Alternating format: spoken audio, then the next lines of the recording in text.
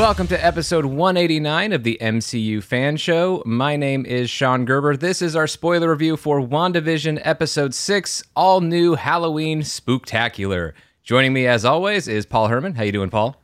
I am snowed in on this Saturday morning in Seattle, Washington, and I have no other thing I want to do right now still than just talk about the show. Even if it was like sun shining, bright sunny day, I'd be like, honey, we got to wait. I got to do a podcast because we got to get this stuff out. We do. Even if it was a beautiful day in Westview, you'd still want to be inside podcasting. Ooh, I like that. I like that. Let's keep it going. But before we start talking about WandaVision, just a quick reminder to make sure you're following us in all those places you can. Instagram, Twitter, Facebook, at MCU Fan Show. And if you are enjoying the podcast, we would greatly appreciate a rating and review on Apple Podcasts. If you have not done so already, many of you have, and you're saying very nice things that mean a lot. So thank you so much for taking the time to do that. Makes us feel good, also helps the show.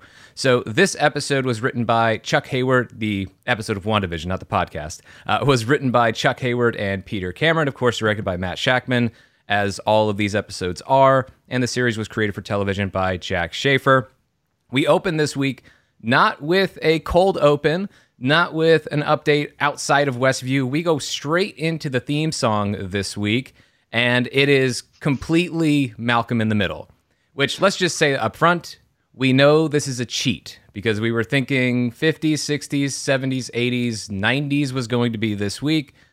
We realized that Malcolm in the Middle premiered in January of 2000, so technically it's not a 90s show, but because it debuted right at the beginning of 2000, the show was conceived in the 90s, developed in the 90s, the first season made in the 90s, or at least most of it was most likely made in the 90s. So we'll go ahead and we'll allow them to skirt that line. And plus, it's a really good episode, and it's the perfect model to use as Billy and Tommy take on larger roles in this story, which we will, of course, get into.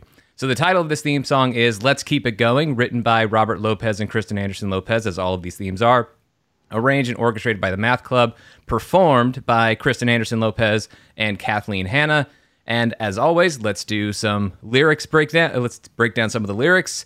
So I think this one is probably as self-explanatory as any of the theme songs that we've had. Don't try to fight the chaos. Don't question what you've done, which is exactly what Wanda needs to hear right now because Vision has been questioning what she's done. So this is that reassurance for Wanda. And then also talks about the game can try to play us, which points to other influences and other forces at work. But that may not necessarily be in the realm of Westview. That may just be SWORD. But then it's don't let it stop the fun. Some days it's all confusion, easy come and easy go. But if it's all illusion, meaning if this is all fake and not real, let's just sit back and enjoy the show. Let's keep it going through each distorted day. Let's keep it going, though there may be no way of knowing who's coming by to play. And of course, that last line ends on Pietro quite naturally. We also get a couple visual highlights like the word naughty on Agnes's pants. So is that a reference to Agnes still being a problem here in Westview? We'll talk about Agnes's scene in this episode later on. And I love some of the other things in this visually. I mean, Vision does a really good job being Bryan Cranston's Hal from Malcolm in the Middle, phasing through the couch after he's reading the newspaper and the kids mess with him. I thought that part was so great. But yeah, the lyrics are right on point with where Wanda's at this point in the story. And I really like that idea of there may be no way of knowing who's coming by to play because it's a reference to the surprise of Pietro showing up last week. But it's also a reference to the point that Wanda doesn't know who this is and doesn't actually trust that this is Pietro, as we'll get into as we go through the episode. And then the theme is just a really fun theme. I mean, the Malcolm in the Middle influence is pretty clear, and it's a really strong theme song. I enjoy it. I'm pretty sure I will listen. I mean, I've been listening to the theme songs separately because they put the soundtracks for each episode on Spotify every week. But this is going to be a fun one to go back and listen to. Yeah, this was I was never a big Malcolm in the Middle watcher. I watched it, here or there, throughout the years, and I've always enjoyed it, but I never made it appointment viewing or anything like that. So I'm familiar with the show. I immediately, knew what they were hitting on with that, and I thought it was awesome. And the theme song, even though the theme song, the original Malcolm in the Middle theme song is by They Might Be Giants, and then and it's very much like a very punk rock like ish kind of vibe, whatever. And the theme song itself also sounded very 90s to me. Like it was, so it wasn't just like the Malcolm in the Middle thing. Even the theme song and the way they presented it was all Malcolm in the Middle, Yeah. but like even the sound was like super late 90s. Oh yeah, kind of like it's the pop punk of late 90s. Exactly. So that made me go, okay, I really appreciate whoever is, like, they know they're on point. So they're on point, at least in my opinion, with that. So that was really fun. And like you said, it's so funny because the lyrics, when you analyze them, Sean, like I don't go back and analyze the stuff as far as like the lyrics and as that stuff goes. And I always love hearing your breakdown of that. I'm like, oh yeah, man, that's really they're going deep with this stuff. I just love that. And even because I get it when we're watching the show, the way they want it to, the way for the, I call them the normies or the mainstream or whatever, but like and that's what I am at that moment. Because I just don't have time to go back and analyze them at that moment, at least for the lyrics part. And it's so funny because when I'm watching it though, I'm absorbing it and knowing I'm picking up on words and things like that and themes within the lyrics enough to where I'm like, okay, I get what they're going with it. So I love the fact that like it's even deeper when you break it down, but even on the surface level, which I'm absorbing it as, as a viewer, I still get what they're doing. So that is I love that. I love when you can get both at the same time. You don't need to go deep to get the meaning of the lyrics. You know what I mean? So Sure. Everything there was great. I loved the fact that Vision was just like looked like a very like just over extenuated dad the whole time. That was great. And Wanda too, with like brushing her teeth, the hair curlers and everything. Just it was great. Yeah, looking very Jane Kasmerick from Malcolm in the Middle. I thought the opening for this one was really strong, and I think it also did a good job of setting the tone for the episode. Also, I mean, the chorus and the title of the song, "Let's Keep It Going." Vision almost got Wanda to stop it last week, and then Pietro shows up, so let's keep it going. And so I really like that. But then tonally, where this episode makes a shift is we're back to having more fun with the sitcom. We had our very special episode last week where we had to tonally acknowledge that there are pretty serious things happening here, and we're finding out just how serious it is physically, emotionally, for everyone involved. So we can't just ignore that and immediately go back to having fun. But now that we've acknowledged that situation, we can balance things out a little bit more, and we can use a little bit of comedy to break the tension. And the smart choice that they make here is a lot of the comedy revolves around the kids who are not as heavily involved in the drama of the show, at least not yet, at least until we get closer to the end of the episode. So tonally, it makes sense to allow the kids to have fun and just enjoy them being kids on Halloween and everything that happens in this episode. So we have Malcolm in the middle, but really, this is Billy in the middle, and Tommy as well. We open on on Billy breaking the fourth wall, and he's the first of the two kids who talks to the camera. I realize that the theme opens actually with Tommy looking into it, but I don't know if that's the same thing because that's more of like the cheap camcorder. This is like looking into the real TV camera for Billy.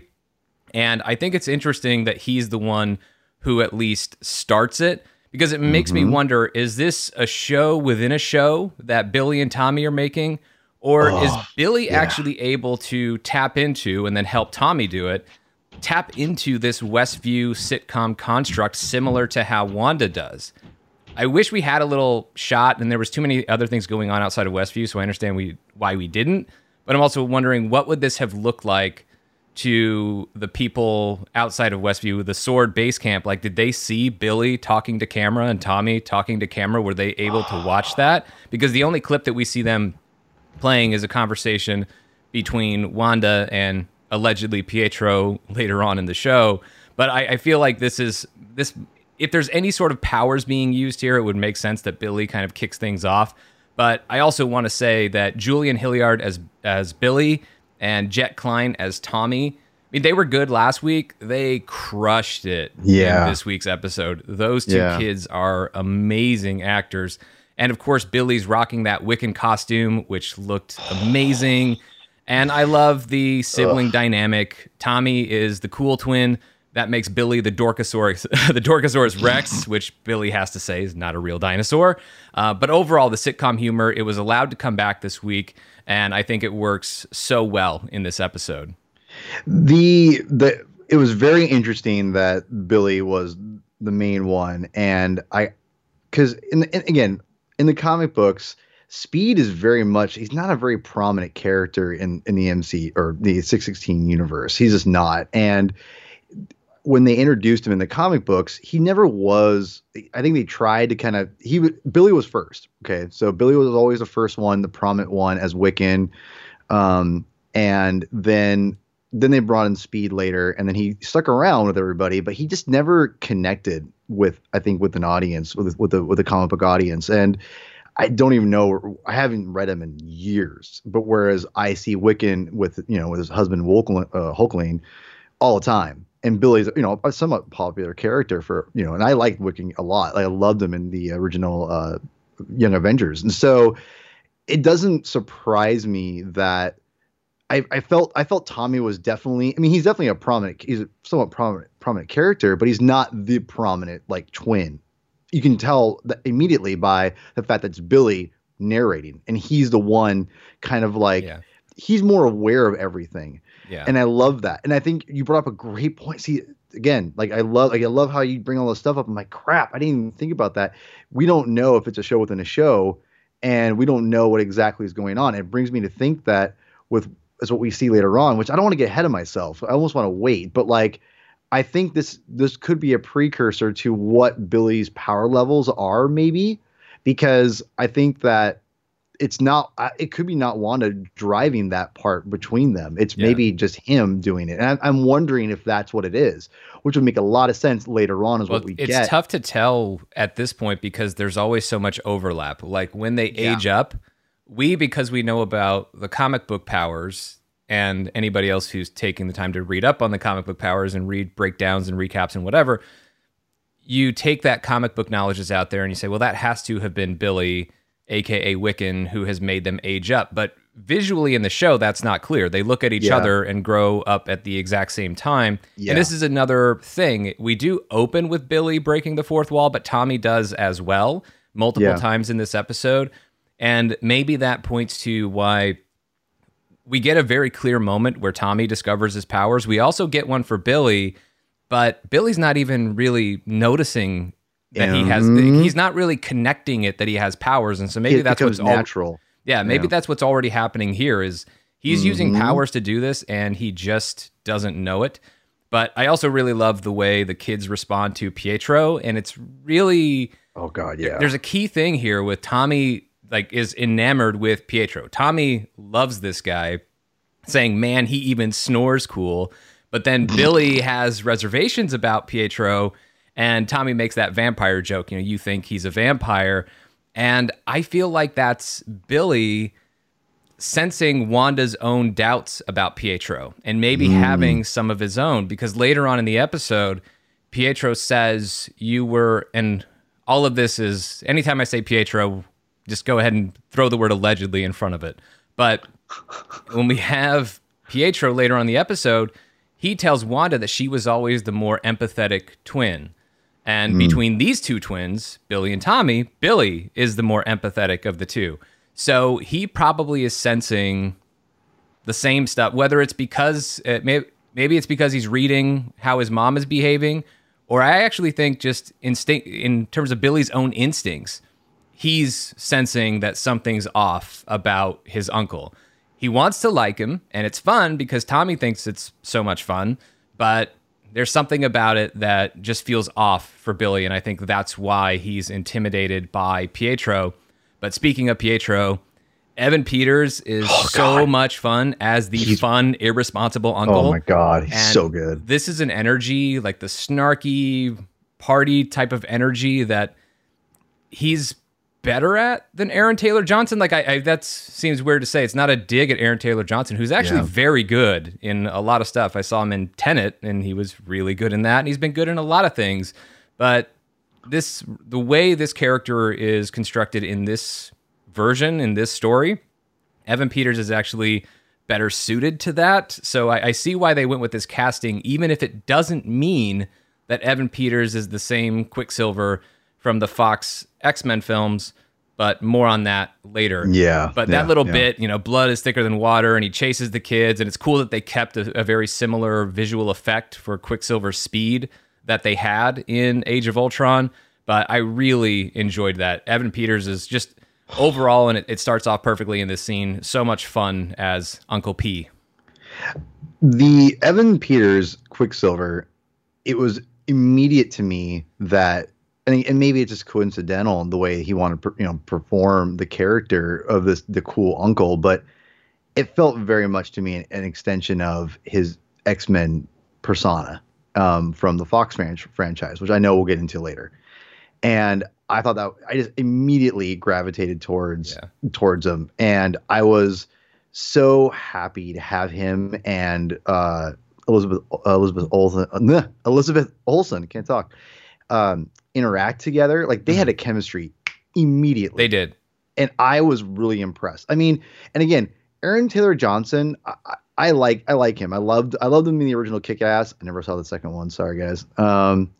And I thought he was great as Pietro Quicksilver in Age of Ultron. Mm-hmm. But Evan Peters he has an energy that he just, I don't know. There's something different about it.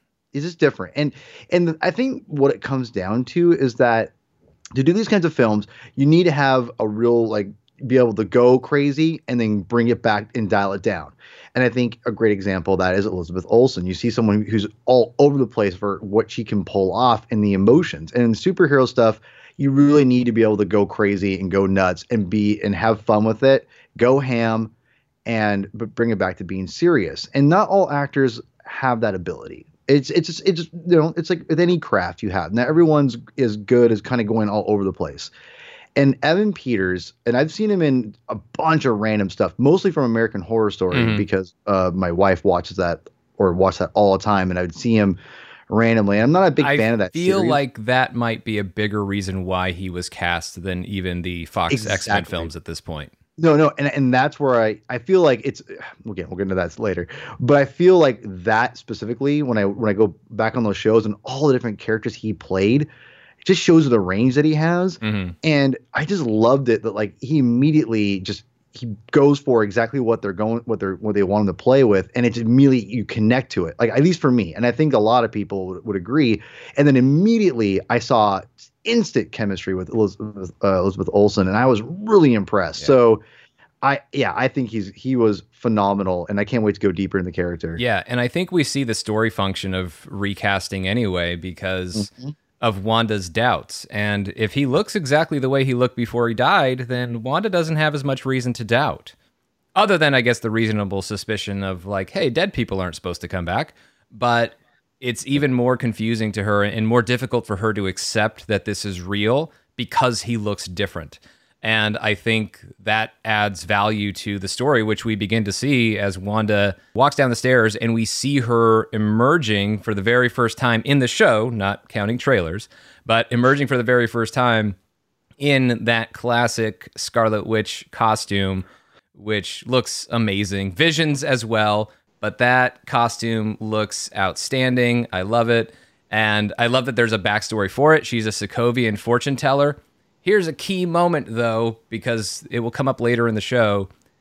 When Pietro says, "That's so," and Tommy first says, "Rad," Pietro says lame, then Tommy says lame. So that's Pietro's influence on Tommy right there. And then Pietro brings up this memory from Sokovia. This is worse than the costumes Mom made us the year we got typhus. And that memory doesn't quite work for Wanda. She says that's not how she remembers it. And we see the doubt on her face. And that feels like that's Pietro trying to bond with Wanda over some shared memory, but it isn't quite correct. And that's throwing Wanda off, who's already having these doubts about Pietro in the first place. But another key thing about that flashback is how unsafe Sokovia is. You hear machine gun fire in the background. You see guys trying to steal, wheel off a car or whatever in the background.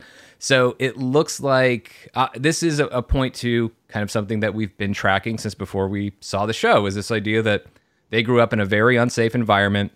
And sitcoms probably were as fictional as they may be, a very real safe haven for Wanda and maybe Pietro as well. But that's certainly why Westview, we think anyway, that's why Westview is taking the shape of sitcoms as opposed to anything else it could have been where Wanda might have felt safe. But I like how Billy sensing certain things and being able to detect feelings. Like Billy notes how Wanda's been acting weird since Pietro showed up.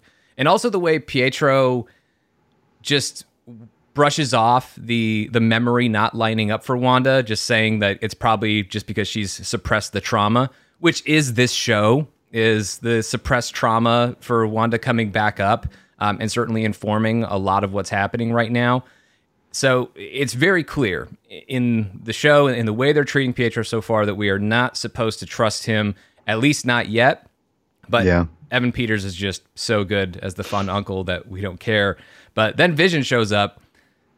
I love this so much because we had the big blow-up fight between the couple, Vision and Wanda, last week, and none of that really got resolved, but people kind of want to move forward and have some sort of more comfortable status quo, even if it's fake. So now we get the couple that's fighting just being passive-aggressive towards each other, especially from Vision toward Wanda.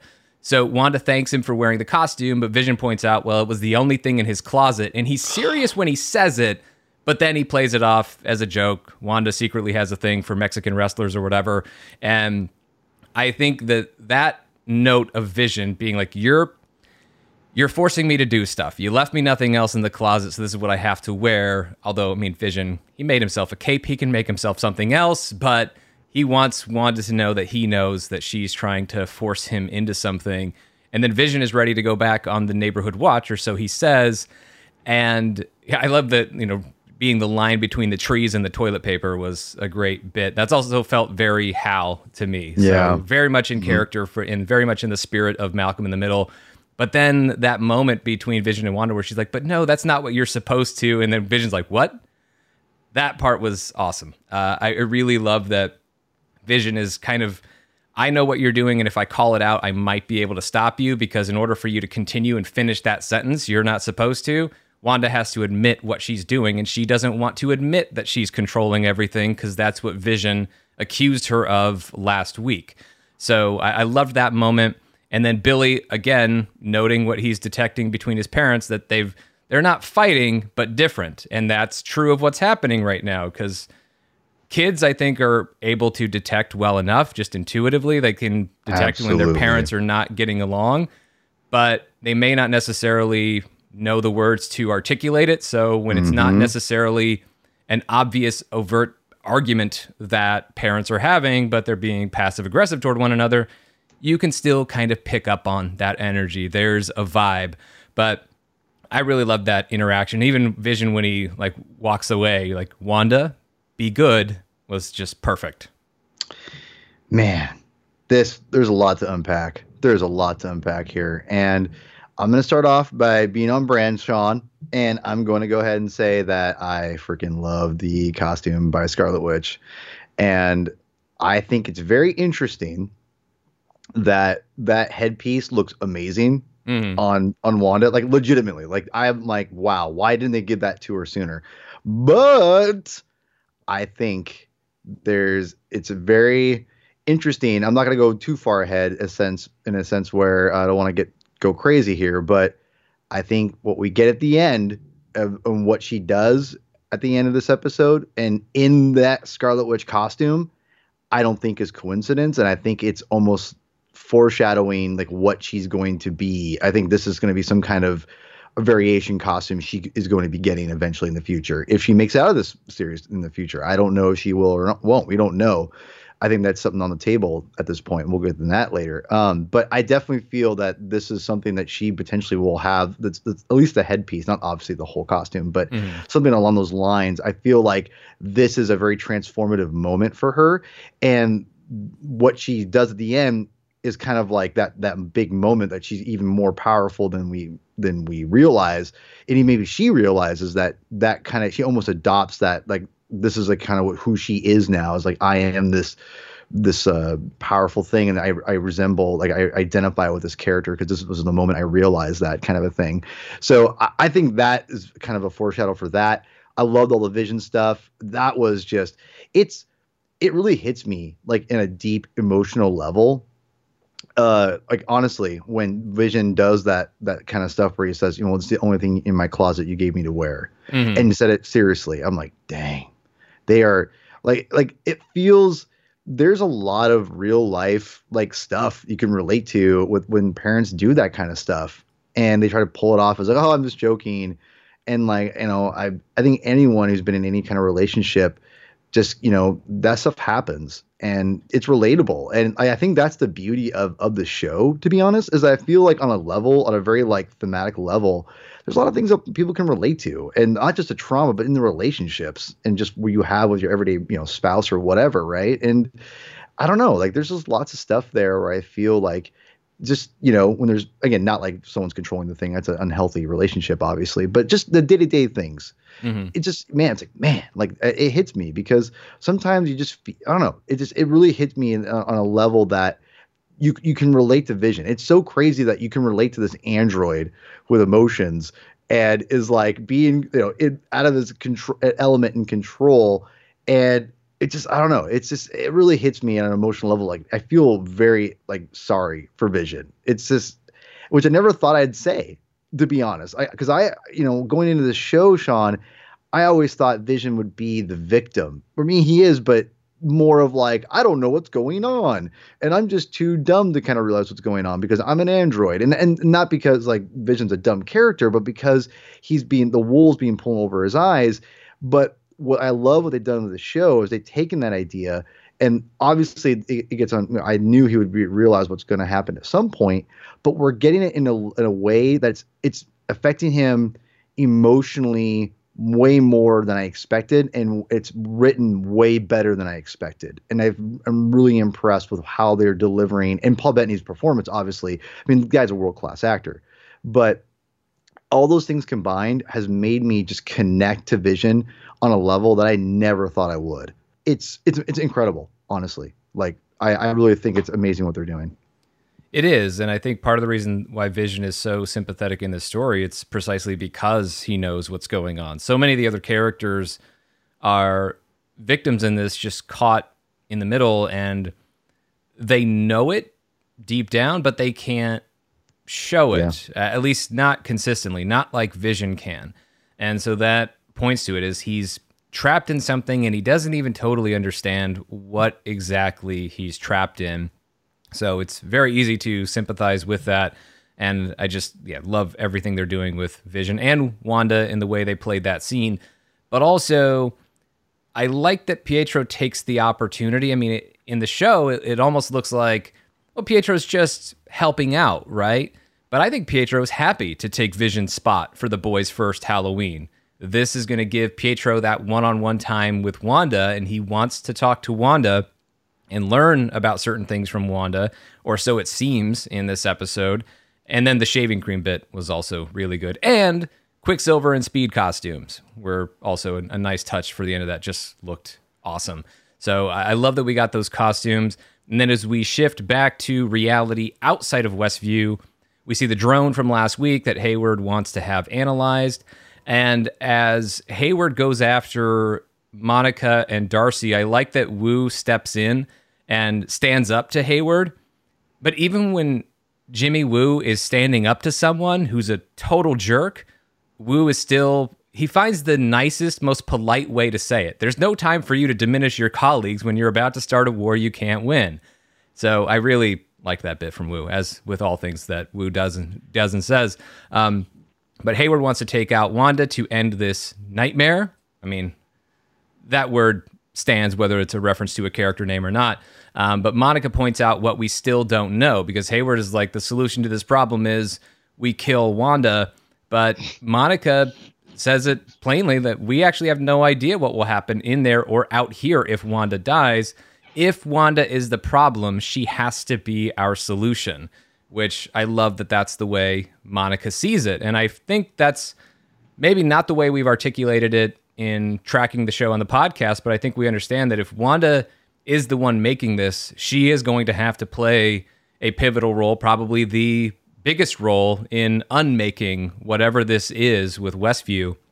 And so Hayward takes that opportunity to go after Monica for being a superhero sympathizer. He mentions her relationship with Carol Danvers, and we see the look on Monica's face. So we still have this thing where something's off between Monica and Carol. And then Hayward claims that the Blipped just don't know what it's been like, what it was like to try and keep the lights on while everybody had vanished.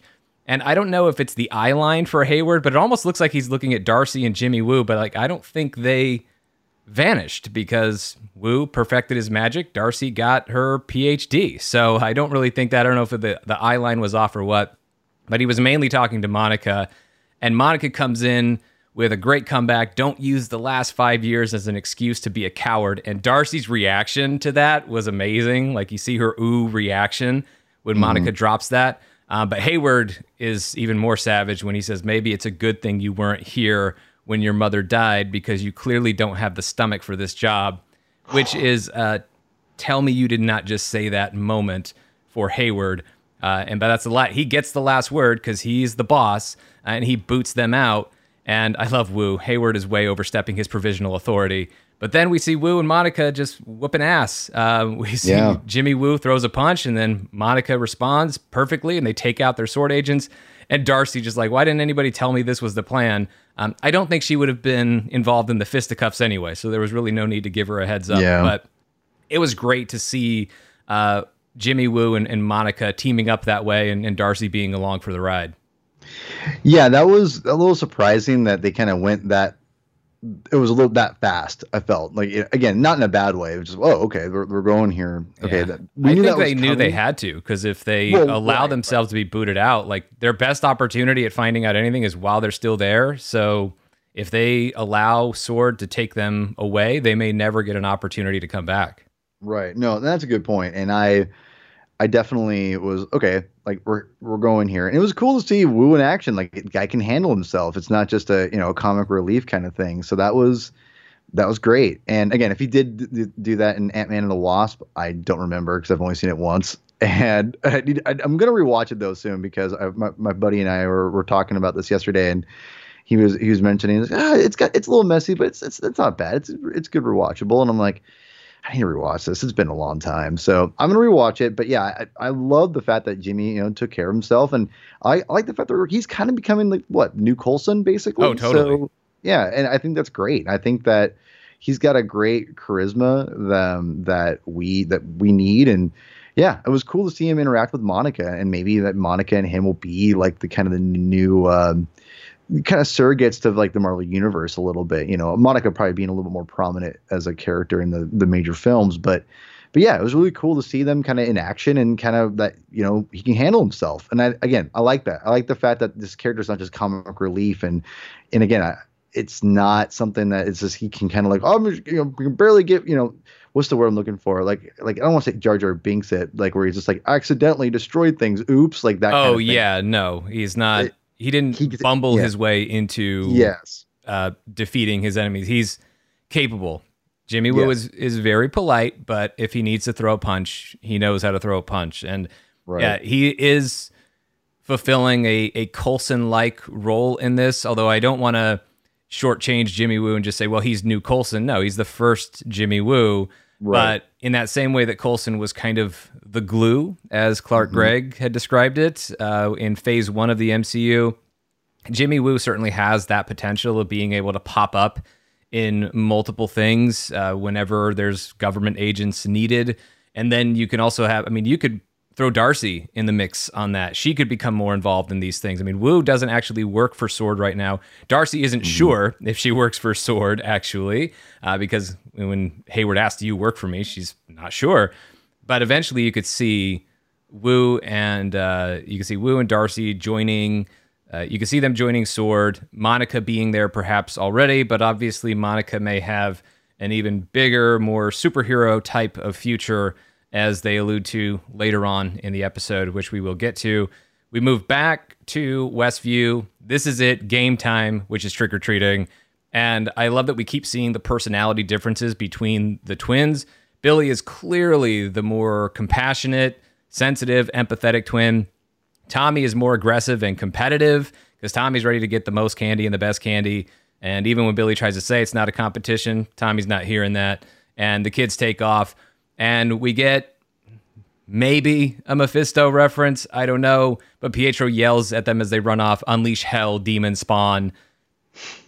So this is the first devil reference we've had, or certainly the most overt devil reference we've had, maybe since episode 2, with the devil's in the details, Bev, and then Agnes says that's not the only place he is. So if Pietro turns out to be Mephisto or working for Mephisto, then yes, we can go back and we can look at this line. But I don't necessarily think it's definitive, but sure, it's a potential clue. But I love that Wanda tries to test Pietro right here. She wants to know the name of a kid at the orphanage who always wanted to steal Pietro's boots. And because she's trying to figure out, are you who you say you are? You say you're my brother, but do you have the memories of my brother? And Pietro calls this out, which is a classic redirect. He calls out that she's trying to test him, but if you notice, he never actually answers the question. And by calling out the fact that this is a test, now I no longer have to take or pass the test, because now Wanda has to defend herself and try and deny the fact that she's testing him at all, so she can't continue on with this line of questioning. And so when she's wondering why Pietro looks different, he claims he doesn't know. And his conclusion is, he says, if I found Shangri-La, I wouldn't want to be reminded of the past either. So Pietro, with that line, is almost saying Wanda's the one who made him look different. Like, if I looked exactly like your brother, or I looked exactly like the way I did before I died, it would be too painful. So, like, you're the one who made me look different, I think is what Pietro is implying here. But why would he even want to draw that conclusion that Wanda is the one doing it, unless he wants Wanda to continue along this line thinking that she's the one doing everything, and maybe she isn't. But Elizabeth Olsen, she's been just outstanding in this entire series. And she once again gets to show a whole other side of how brilliant she can be in playing this character all throughout this episode, whether she's in the happy mom mode with interacting with the kids, or she's in the suspicious mode of dealing with Pietro, or because there's moments where like she allows herself to be happy and have fun, and then she goes right back into the seeds of doubt that are planted right there with respect to Pietro, as well as the passive aggressive arguments going on with Vision. It's all just so good. It's all played so well, and it's seamless with her performance. I mean, the transitions she makes are so quick, and it's amazing to see the way all of this comes together. And of course, I know some of that's editing as well, but an outstanding performance as it's continued to be by Elizabeth Olsen in this series. And when the kids come back, I like how in certain moments in this episode, and I know it's just Evan Peters as an actor and his performance, there are some moments where he sounds almost exactly like Sam Rockwell to me, like Justin Hammer. But anyway, the kids are back, and then we get this bit where Tommy said, well, we get the whole Need for Speed thing, and Tommy's like, yeah, kick ass, and then the kids go off, and I love how meta this little moment is, because Wanda repeats it, kick ass, she lingers on that, which works on multiple levels. The first level, which is the only one you need to know about, is, yeah, parents are surprised when their kids swear in front of them for the first time. So it's played like she's taken aback, like, kick ass, like, my son just say that? My little boy just say that? But also, it is a meta reference. I don't think it's unintentional that both Evan Peters and Aaron Taylor Johnson, the two Quicksilvers, the two Pietros we've had in the MCU now, they both starred in Kick-Ass back before anybody really knew who they were. So that bit was really fun.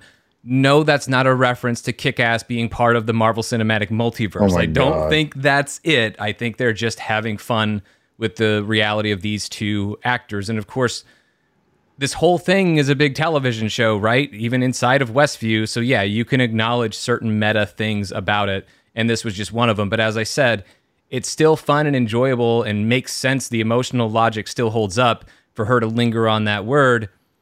Even if you have no idea about the movie, it's just, again, that bit about moms being surprised, and dads too, when their kids swear in front of them for the first time, especially when their kids are still that little. Yeah, I totally missed that reference again the first time, and then when I went back and people were mentioning it, I was like, oh man, that's hilarious. I didn't think about that. I did catch it when she goes kick ass. I remember thinking like, oh, he just swore in front of his mom. Oh my god, like that was the only thing I thought of the whole time. I was like, oh my god, what's gonna happen here?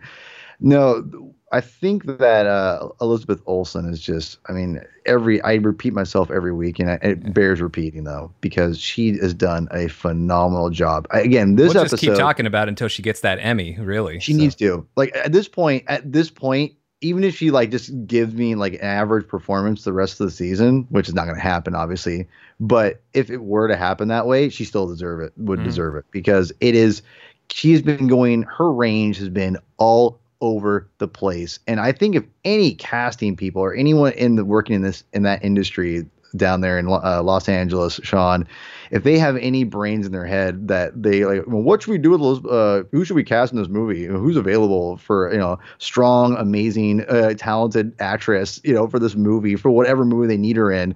They should consider her for everything because she's so good. I mean, like, her range, she shows us every week that she can do anything, and it's amazing. Oh my god, I don't think I've ever seen a performance where you've seen someone go through a vast amount of different performances and having to pull them off every week, but also anchor it by, it's crazy what she's doing. And I think I can't think of anything comparable, besides maybe like if again, I don't even know if this even exists, but like a play or something like that. That's what it almost feels like, because she's all over the place, and she's able to pull it off and make it all. She's the anchor of the show. She makes it all work. And I think this episode is so. Again, I talk about like we have the Malcolm in the Middle thing. That's the whole theme of the episode.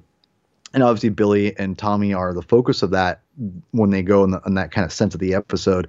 But with her, when they focus on her and they're still trying to keep it within that sitcom or in that Malcolm in the Middle reality, she still, again, looks like Vision, but branches out even more so, where I'm like, man, like you just don't know what's going to happen. And I think that is obviously attributed to Elizabeth Olsen, and that you almost feel like she's going to break any minute. And that's in her face. That's the way her mannerisms.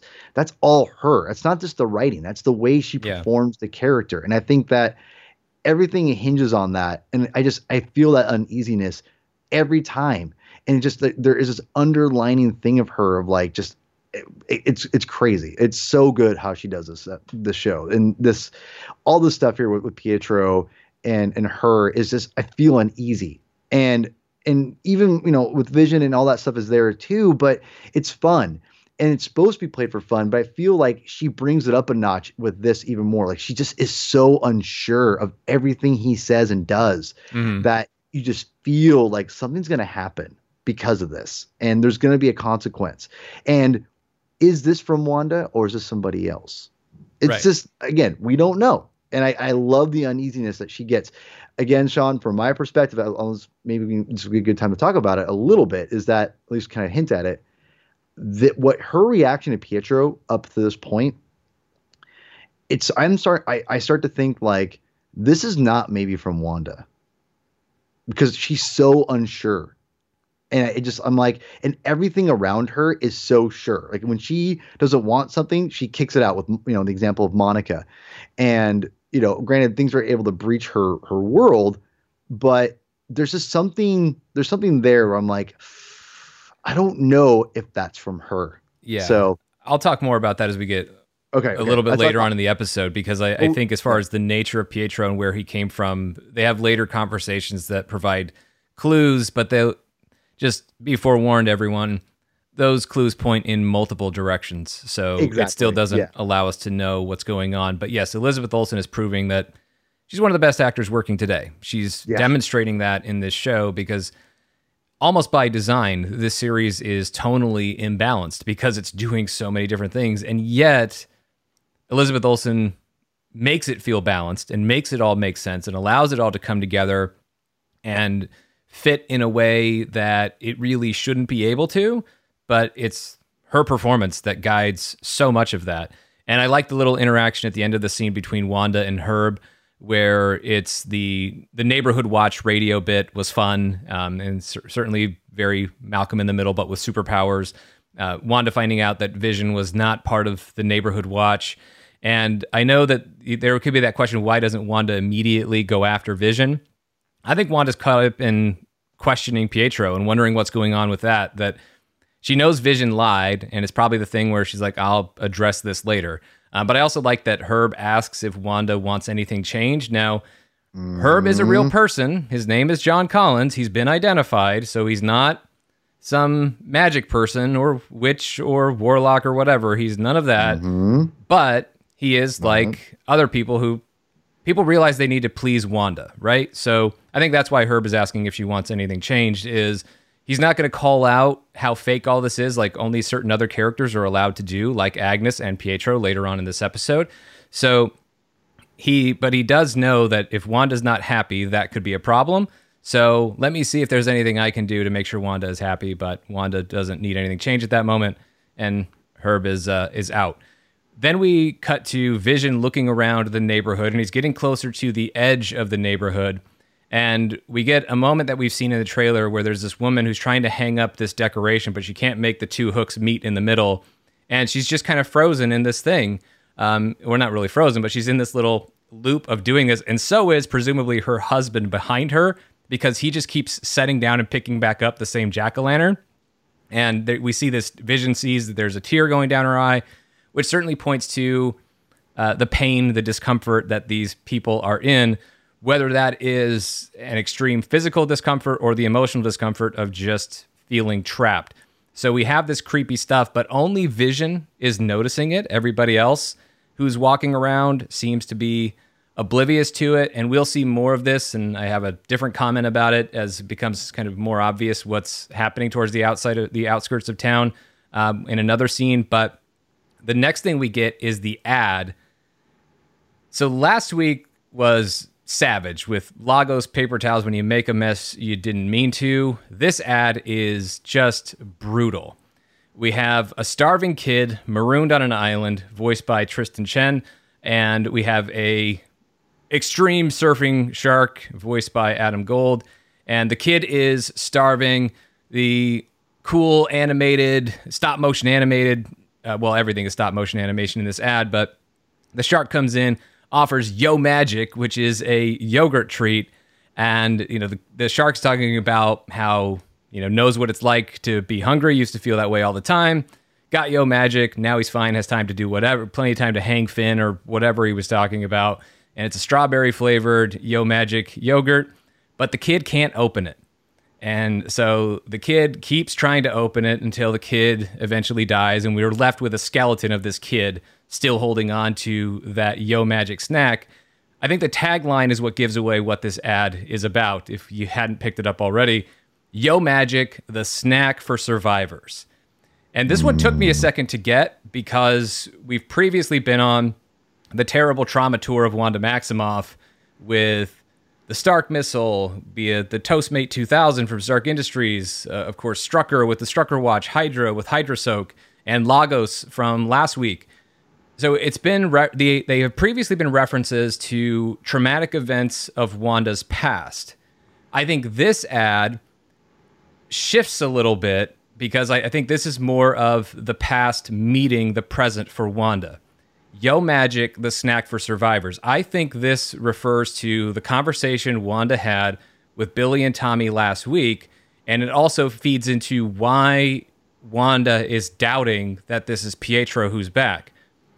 She explains that she can't bring back the dead. She explained that last week, and we were wondering, is that her saying like she physically can't bring back the dead, or philosophically, morally, she feels like it's wrong to bring back the dead? This points to maybe it's more of a physical thing. Yo Magic being your magic, Wanda. Your magic can't bring back the dead. That's why this is a snack for survivors. This kid who's marooned on an island is already dead. That's why he can't open Yo Magic, because he's dead and it's a snack only for people who are alive. So the magic only works on the living. It doesn't work on the dead. And so I think this kid, again, he's already marooned on an island and starving, so he's probably already gone and just didn't know he was gone. So that's the way I interpreted this ad. And I feel like this one is not as clear-cut as previous ads, so I've seen different interpretations. This is just my take on what it represents. Yo Magic, the snack for survivors. It just doesn't, it's not going to work. It can't feed this kid. It can't help this kid. It can't save this kid, just like Wanda's magic can't save Vision, although maybe Vision was saved, sort of, by something other than magic. And what we know for sure is Wanda's feeling like, my magic can't save Pietro, so this can't be him. Oh, man, there's a lot to unpack. Like, I mean, this is the genius of the show, is that they unveil these ads that are both fun, callbacks to our childhoods or to our, whatever era, you venture from and can identify with. And even if you don't grow up in that era, it's fun to watch, and they try to tell you a hint at what's going on. And I think they're, again, just like the lyrics of the show, Sean, and they are always triple, double meaning, whatever you want to say, and the layers upon layers. I think that this ad is, first of all, it's friggin' dark. Oh yeah, like this is for all the talk that the Marvel shows wouldn't be able to go dark because it's Disney Plus and all of that. I've always argued against it. There's darkness. There's really dark stuff in the MCU. There's been dark stuff on The Mandalorian on Disney Plus. Yeah. And this ad shows you that Marvel and Disney are willing to go dark in certain moments on Disney Plus. This is as dark as it gets. I know it's stop motion animation, but you literally see a kid frantically trying to open a little yogurt treat, and then to the point where he starves and he's nothing but a skeleton. Yeah, that exactly. My buddy I was watching it with goes, dude, that was dark. I was like, yeah, man. Like, I was like, wow. And like you said, Sean, I love how everyone's going to interpret this differently. And this is why I really love the ads, because it really gets in the idea of the subconscious and what we all take out of certain things. And it makes us different as people.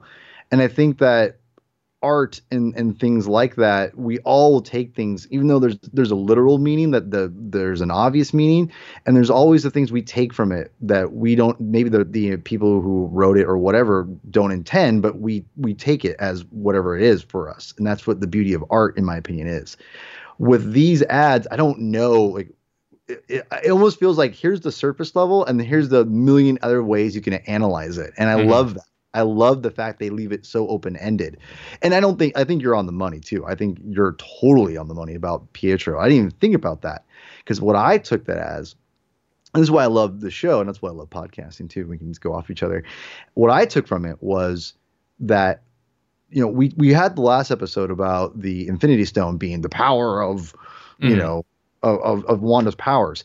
Well, I think here, like, Yo Magic, like, I almost feel like that's the original, like, that's the inner power of Wanda. That's not the Infinity Stone. And it almost, and again, I read it as like this magic, she won't live and she won't be released until it comes out.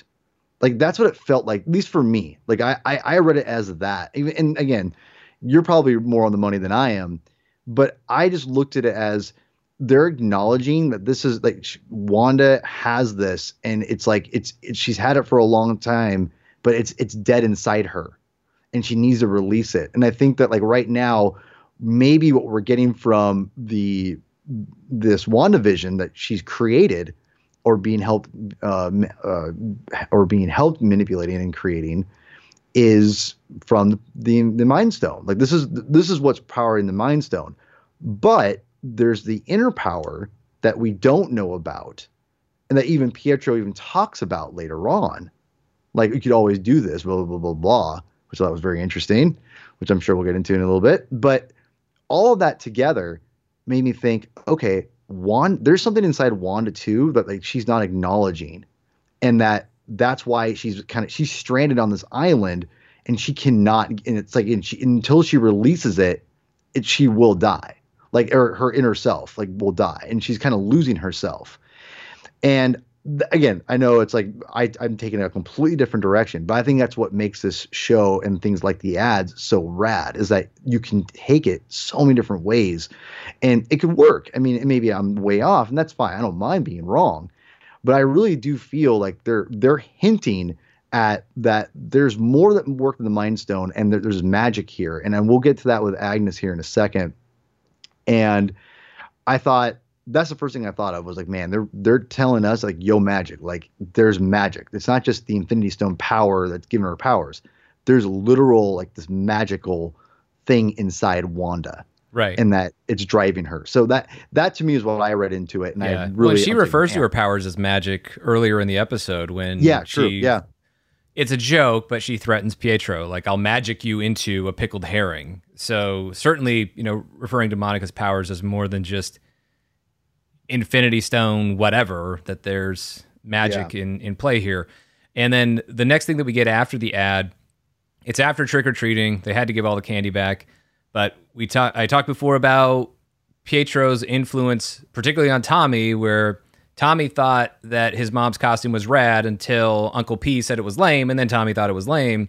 Wanda even calls out, I can't believe what a bad influence you are on the kids, which is a thing that is a sitcom trope of the fun uncle not being responsible enough and not setting the right example for the kids and all of that. So sure, maybe it's only that. But then there's also, what if Pietro, whoever he may be, is trying to influence the kids and influence the kids for a specific reason? And so Pietro then comes back at this by just acknowledging that he's playing his part. And he acknowledges playing his part in maybe the biggest way that we've seen. I would say it's even another level from Agnes. I still think Agnes is above the level of, like, let's say the mailman or Herb. But Pietro is acknowledging exactly what he's there to do. And he's acknowledging every sitcom trope that he is supposed to fulfill, that he's supposed to be the brother-in-law, he's supposed to stir up trouble, make things tough, have tension with the husband and all this stuff. And then he says, and ultimately give you grief. Well, what's a feeling that Wanda has been suppressing in all of this? Grief. So, I mean, that's not the way the line initially reads, but when we think about, if we dive a little bit deeper and think about what a lot of this has been revolving around and the emotions that a lot of this has been revolving around, I think that line certainly is working on multiple levels. And Pietro even says, I mean, that's what you wanted, isn't it? And Wanda is still trying to question him, but Pietro doesn't really answer questions. He just deflects. Like when she says, what happened to your accent? He just goes, what happened to yours? And then we finally get an explanation of details are fuzzy. I got shot like a chump on the street for no reason at all. And the next thing I know, I heard you calling me. I knew you needed me. So he's still saying Wanda did this.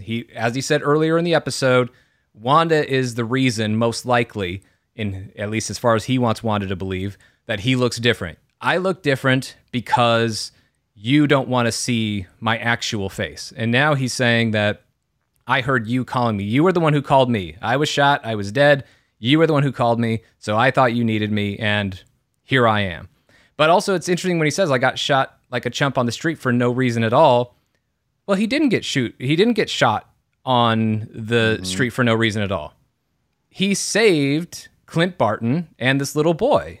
Like, he took bullets for them to save people's lives as part of an even bigger mission, to save lives of Sokovians, which is where he grew up. So it's interesting that he has such a dismissive attitude for dying, and that's another thing that makes me feel like not the real Pietro, because I think the real Pietro cared about his home and cared about his people, so wouldn't necessarily look at having died as it being for no reason. I don't really think he would feel that way. Another thing this points to is this idea of, well, is this Pietro the one from the Fox X-Men films? I think this plants a seed of doubt in that because he doesn't have any memory of that. If we had the Fox X-Men Pietro, even though it's the same actor, I know, and that's the biggest clue that that's who he is, but why would he have no memory of that? This guy claims to have this version of Pietro seems to have no memories of that. It's not like I was in another universe. He's saying he was the one who died. And why would the Fox X-Men Pietro have any reason to lie? Like, why would he have a reason to cover up who he really is, his past, and all of that? I don't really see what the motivation would be. I would be more inclined to think that this was the Pietro of the Fox X-Men films, and there would be more logic to it, besides just the actor playing the part. There would be more logic to it if Pietro didn't know that he was playing a part. If he was just as hypnotized as everybody else, but he's very aware that he's playing a role in the story. He's as aware as anyone else. He's pretty much on the same level as Wanda, really. So I think that points to him being, and there's more reasons to support either of these conclusions. I mean, either he's some sort of Mephisto or Nightmare type of character, or he actually is a projection of Wanda's subconscious. So that's what I looked at with that conversation. But we'll get more into it a little bit later on. We do see that Tommy gets his powers. Tommy has super speed, and I like that they show Wanda catching him, because guess who's going to do that later? Billy. So I love that they do that, and just the reveal of the superpower I thought was really, really great. And of course, Pietro being very excited about that, which you could say that's just a proud uncle, or you could say that's somebody who was really hoping these kids would have powers, and now he sees it, and that's why he's so exciting. A chip off the old Maximoff block. You got super speed, dude. I see. Like you said, Sean, you can go in this with so many different directions, and I feel that this. I don't know. I think there's still a possibility he could be like a Pietro from the X-Men universe, but what I think is more of a possibility, and it's funny because I know everyone loves it when I say it's funny. Just want to make that very clear. It's funny. I'm watching Endgame this morning, and I got to the part where Bruce was talking to oh my gosh, what's her name? The Doctor Strange's mentor. Oh my God, I can't remember her name. The Ancient One. The Ancient One. I want to call the Mindful One for a minute there, but that doesn't make sense. Yeah, the Ancient One. And she talks about, when you take a stone, like, or bring it from all these different realities, and how, it affects, it's not really necessarily time travel, it's different realities. And I know that's kind of like the big thing right now. And with the future of Doctor Strange and the Multiverse of Madness and whatever, I started thinking, what if, because I still think there's something else at play. I'm starting to think that whatever this Pietro is, it's definitely not from Wanda, but he's reminiscent enough to where she can't tell. And I feel like that she's bridging that gap of reality that the Ancient One was talking about in Endgame. And again, at least they're establishing the rules of the reality of what's going on. She, whatever. So I think what's going on, whoever brought Pietro in, whether it be her or somebody else, I feel that he's from a different reality. And I feel that what you're picking up on is definitely that. Is he directly from that, X-Men universe? It remains to be seen. I don't know. I kind of go either way. You could go either way.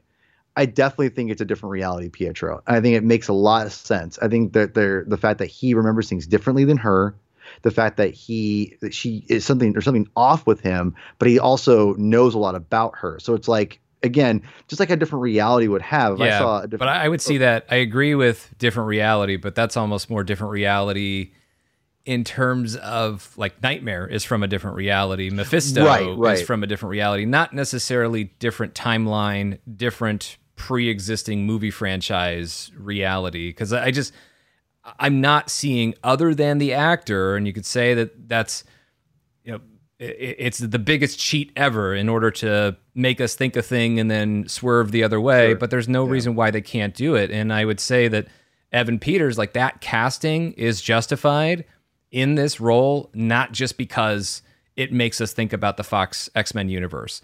It does make us do that, but also Evan Peters is a great choice to play characters like Nightmare or Mephisto or somebody else who's playing a similar potential role in this story. So I think that, I'm having a harder time with the Fox X-Men thing at this point, despite the obvious clue of that's Evan Peters and he's Pietro in the Fox X-Men films and he's playing the same character or has the same name here. But as I said, allegedly Pietro. We don't know who this guy is. But another quick thing before we move on to the next scene is as the kids are going to go off trick-or-treating, they're going to be able to go very, very far because Tommy is very, very fast. And at this point, it appears that Billy does not have powers, although, as we pointed out, he may have them already and just doesn't know yet. But they're told not to go past Ellis Avenue. I don't know if this is intended to be, but it might be a reference to, and I don't think that means this character is involved by any stretch of the imagination.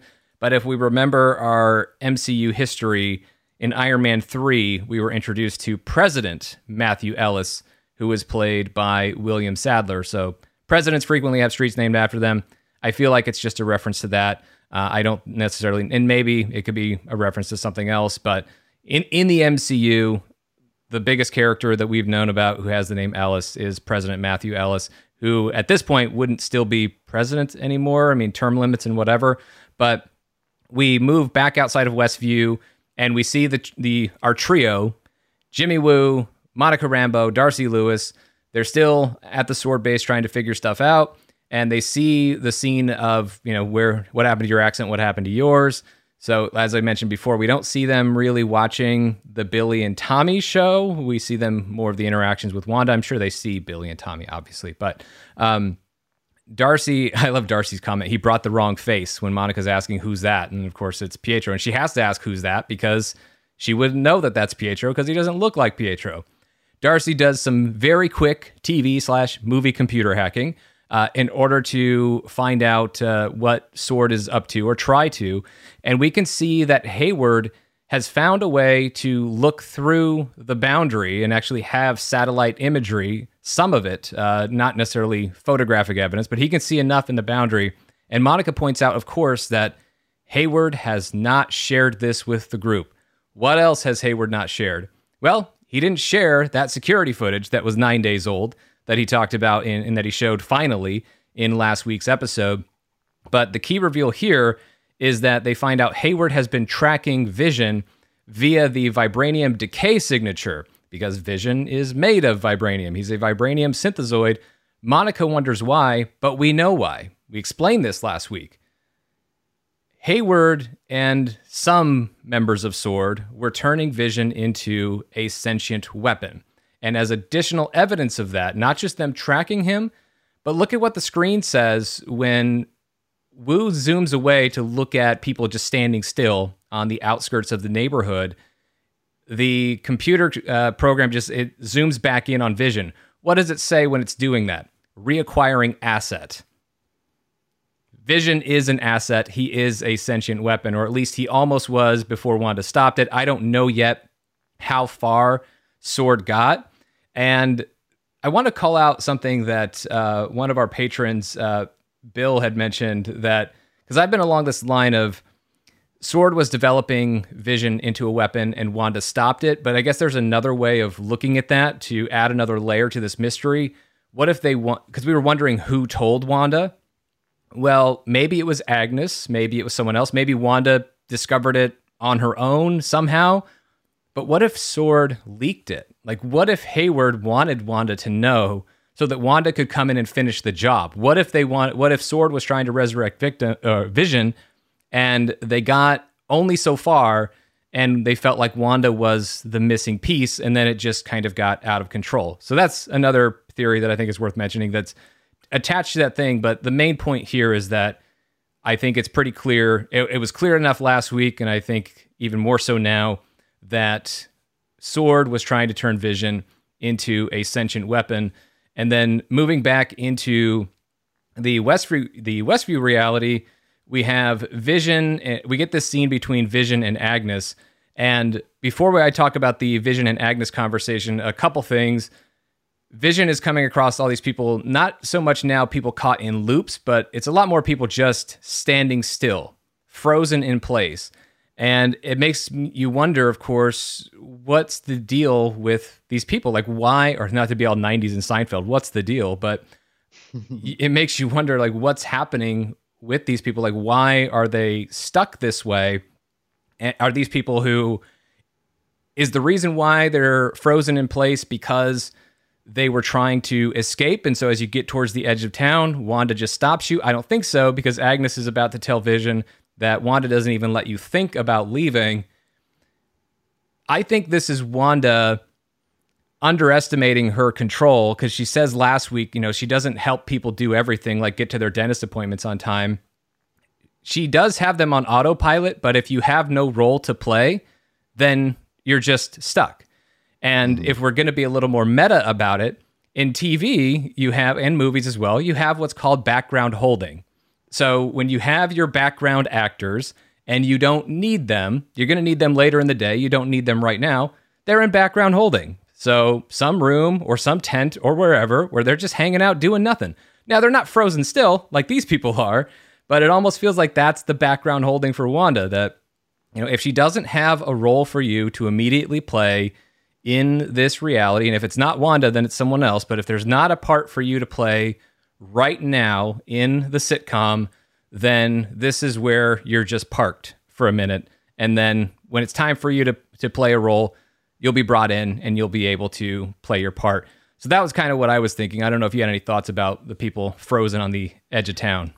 No, I only thought that it makes sense that she's not powerful enough to channel the entire place, that she's only able to focus what's kind of like around her, proximity kind of thing. So I thought that was interesting. So she's powerful, obviously, but like she can't control everyone, everything. And you're seeing that as the further you go out, the less in control, and just kind of those people are on the, like you said, the routine or whatever, the same autopilot or whatever, as Vision goes out. So yeah, I thought that was very interesting. Yeah, well, I think she still controls them enough to make sure they don't try to leave, but yeah, sure. She can't make sure that it almost goes into the computer program theory of like, well, not everything can be running all at once, so some things are just going to be on standby. But Vision, because he sees that nobody's noticing, no need to conceal himself and wear a Halloween costume. He can just have his real look, which is also a superhero costume. And he takes to the sky, and this felt very Superman to me, like flying up into the sky, looking over the neighborhood. He can actually hear people's conversations.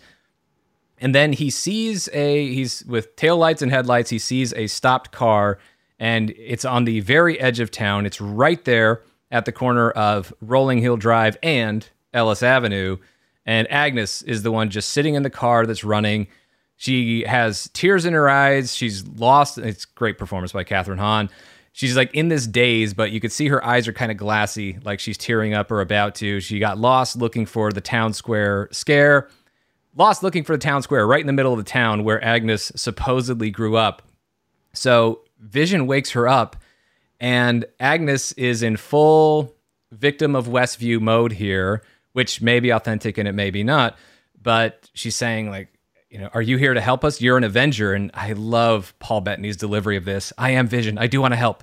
But what's an Avenger? And that tracks, because last week he said, I don't have any memories. I don't remember anything before Westview. Vision doesn't remember anything when he was actually alive, or alive with the Mind Stone firmly placed in his forehead. And Agnes wants to know if she's dead, because Vision is. And this is stuff we've seen in the trailers and TV spots over and over again. So it's not a surprise to see it here. But of course, it left us wondering, how exactly is this going to play out? And I love the exchange where Vision is talking about how he's going to reach the people outside of Westview so they can help make sense of our situation. And Kathryn Hahn is just so on the money with how no one leaves. Wanda won't even let us think about it.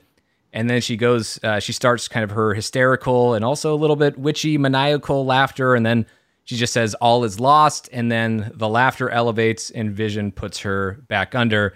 At which point, Agnes drives up. Agnes just says, okie dokie, neighbor, hits a U-turn and says, happy Halloweeny. And then she's gone. And Vision goes past Ellis Avenue. So this just has me wondering, like, what is going on here with Agnes? So I think that after this, I'm starting to think that maybe Agnes is a personification of Wanda. And I'm not sure if we've talked about this before, Sean, but I'm starting to think that might not be the real Agnes. And that's something that I've talked about early on. Like, I don't know if that doesn't track for me. But one thing that I was talking about with my buddies that last night was I'm like, because after the scene, I'm like, okay, this doesn't track. Like she's aware, but she's not, and it's just like I don't know what's going on. So I'm starting to think that either Agnes is like the spirit of Agnes is inhabiting this character and whatever, or when it's combined with the fact that Wanda depends on Agnes, it almost feels like he is using Agnes as like this character as this for this version of Agnes anyway to help her because whenever she needs help, Agnes is there. So it almost feels like that Wanda is almost needs Agnes. Like again, going back to the original character from the 616 universe, that was her mentor, and now she's the one. This personification of Agnes, as I'm calling it, is whenever she needs something, Agnes is there, and it tracks a little. I don't know how on the money I am with this, but it feels that way, especially after now that Vision, interacting with her. She's not all there because he's able to tap into the real person that Catherine Hahn is playing. So I feel that there's something there about we know that Agnes there's a consciousness there that is aware of what's going on, but it's not that it appears to be not that person itself. And either Wanda has put that personification in her naturally, or it is literal spirit of Agnes using that to get into WandaVision itself. And I don't know. I'm kind of going back and forth on it, but I definitely feel whenever she needs something, Agnes is there. So it's either Wanda's projecting that herself on that character, or Agnes is somehow inhabiting that character and getting through to her that way, but it's not her directly, which I had said before. It doesn't really add up to me. I could be wrong. I'm fine with being wrong. But there's something not right there, obviously, and now with this last episode, I'm more convinced that it's not the real Agnes, but something there. There's either Wanda projecting it, or it's Agnes, and both maybe potentially working together. That Agnes is trying to get through to her through that person. So that's where I'm at right now. It's really tough to know exactly what to think of this scene and what it means for Agnes, because we've been suspicious of her the whole way through.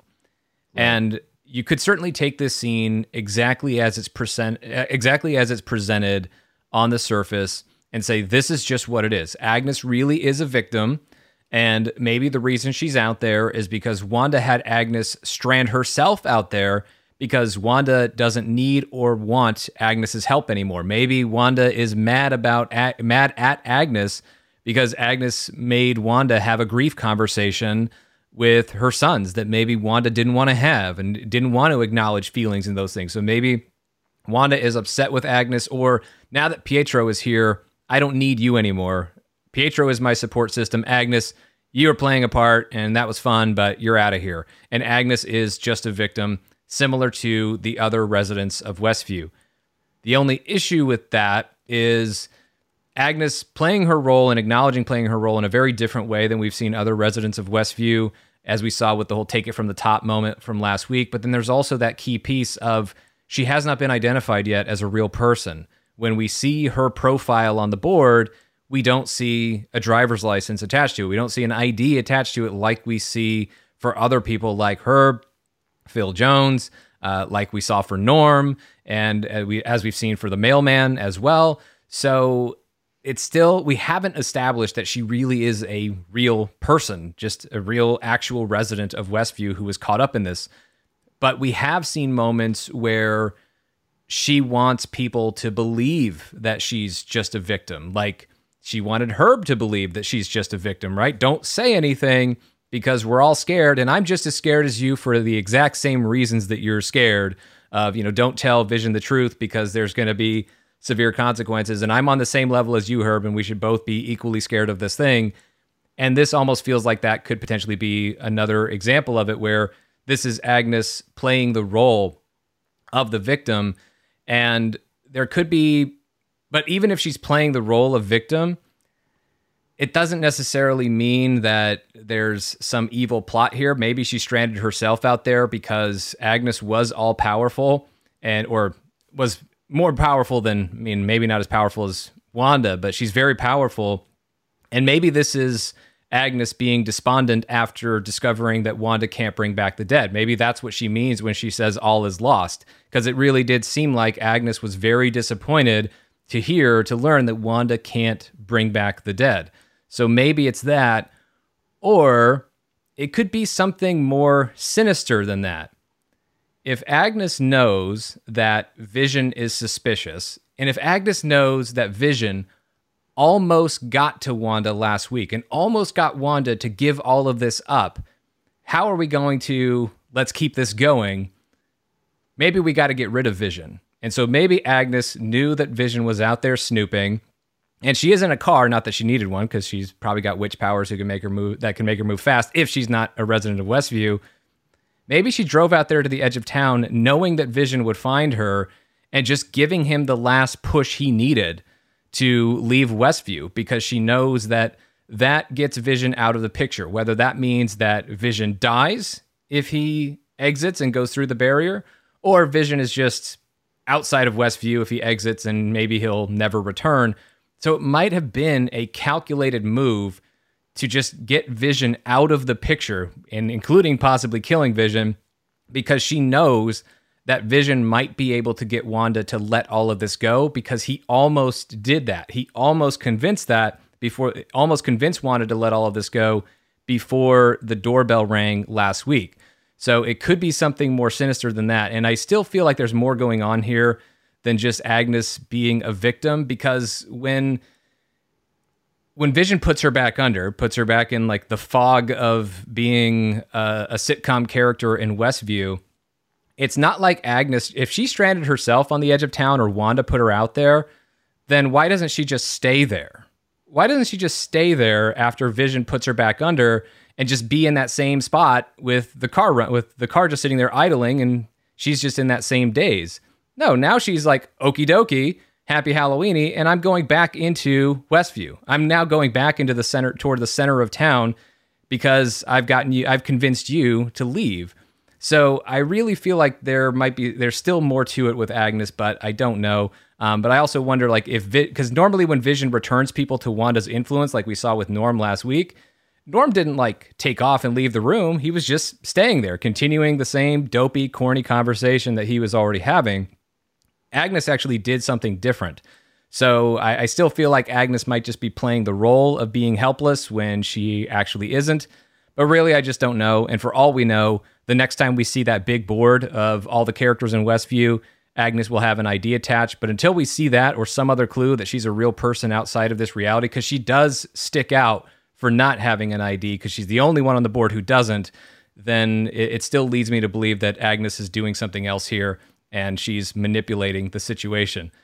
Back outside of Westview, we get another key piece of information, and also we get my favorite line of the week, and I'll talk about that a little later on.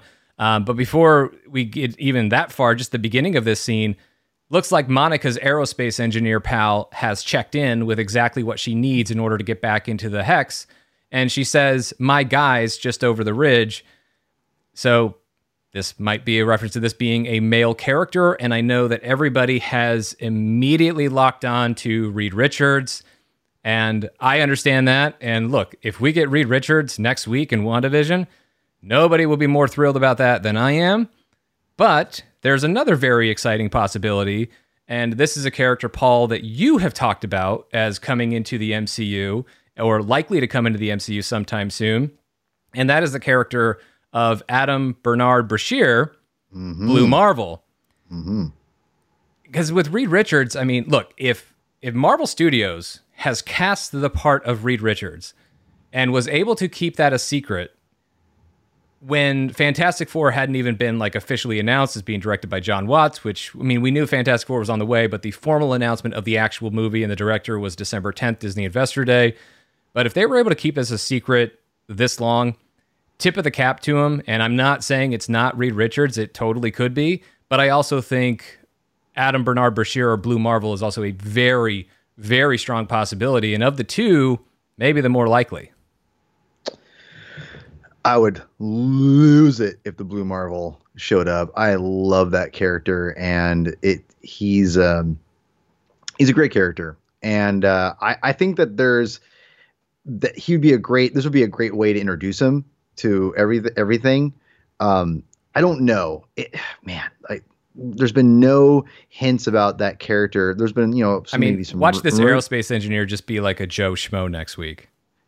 That's what I feel like it's gonna be. Like, it's not gonna be anybody. It's just gonna be a guy that she knows, and then it's gonna remain just a nameless person, which wouldn't be shocking if that happened. But I think if the Blue Marvel, Adam Brashear, showed up, I always thought it was Brasher, but is it Brashear? I don't remember. But you know me and pronouncing things, not great.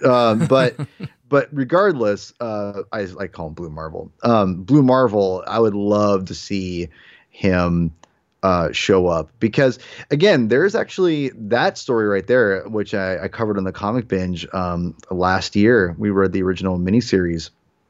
There's some really cool stuff in there that I think deals about, racial relations back in the 60s and things like that, and kind of bringing a lot of those ideas that the original writer did, who played the Lycan. The guy who created Blue Marvel is the guy who played the Lycan in the Underworld franchise, the main one, I want to say, and he co-wrote it with the director, the whole series, and he created Blue Marvel for Marvel Comics. And so I think it's Matt or Mike, I forgot his name, but it's like I think he's French or something like that.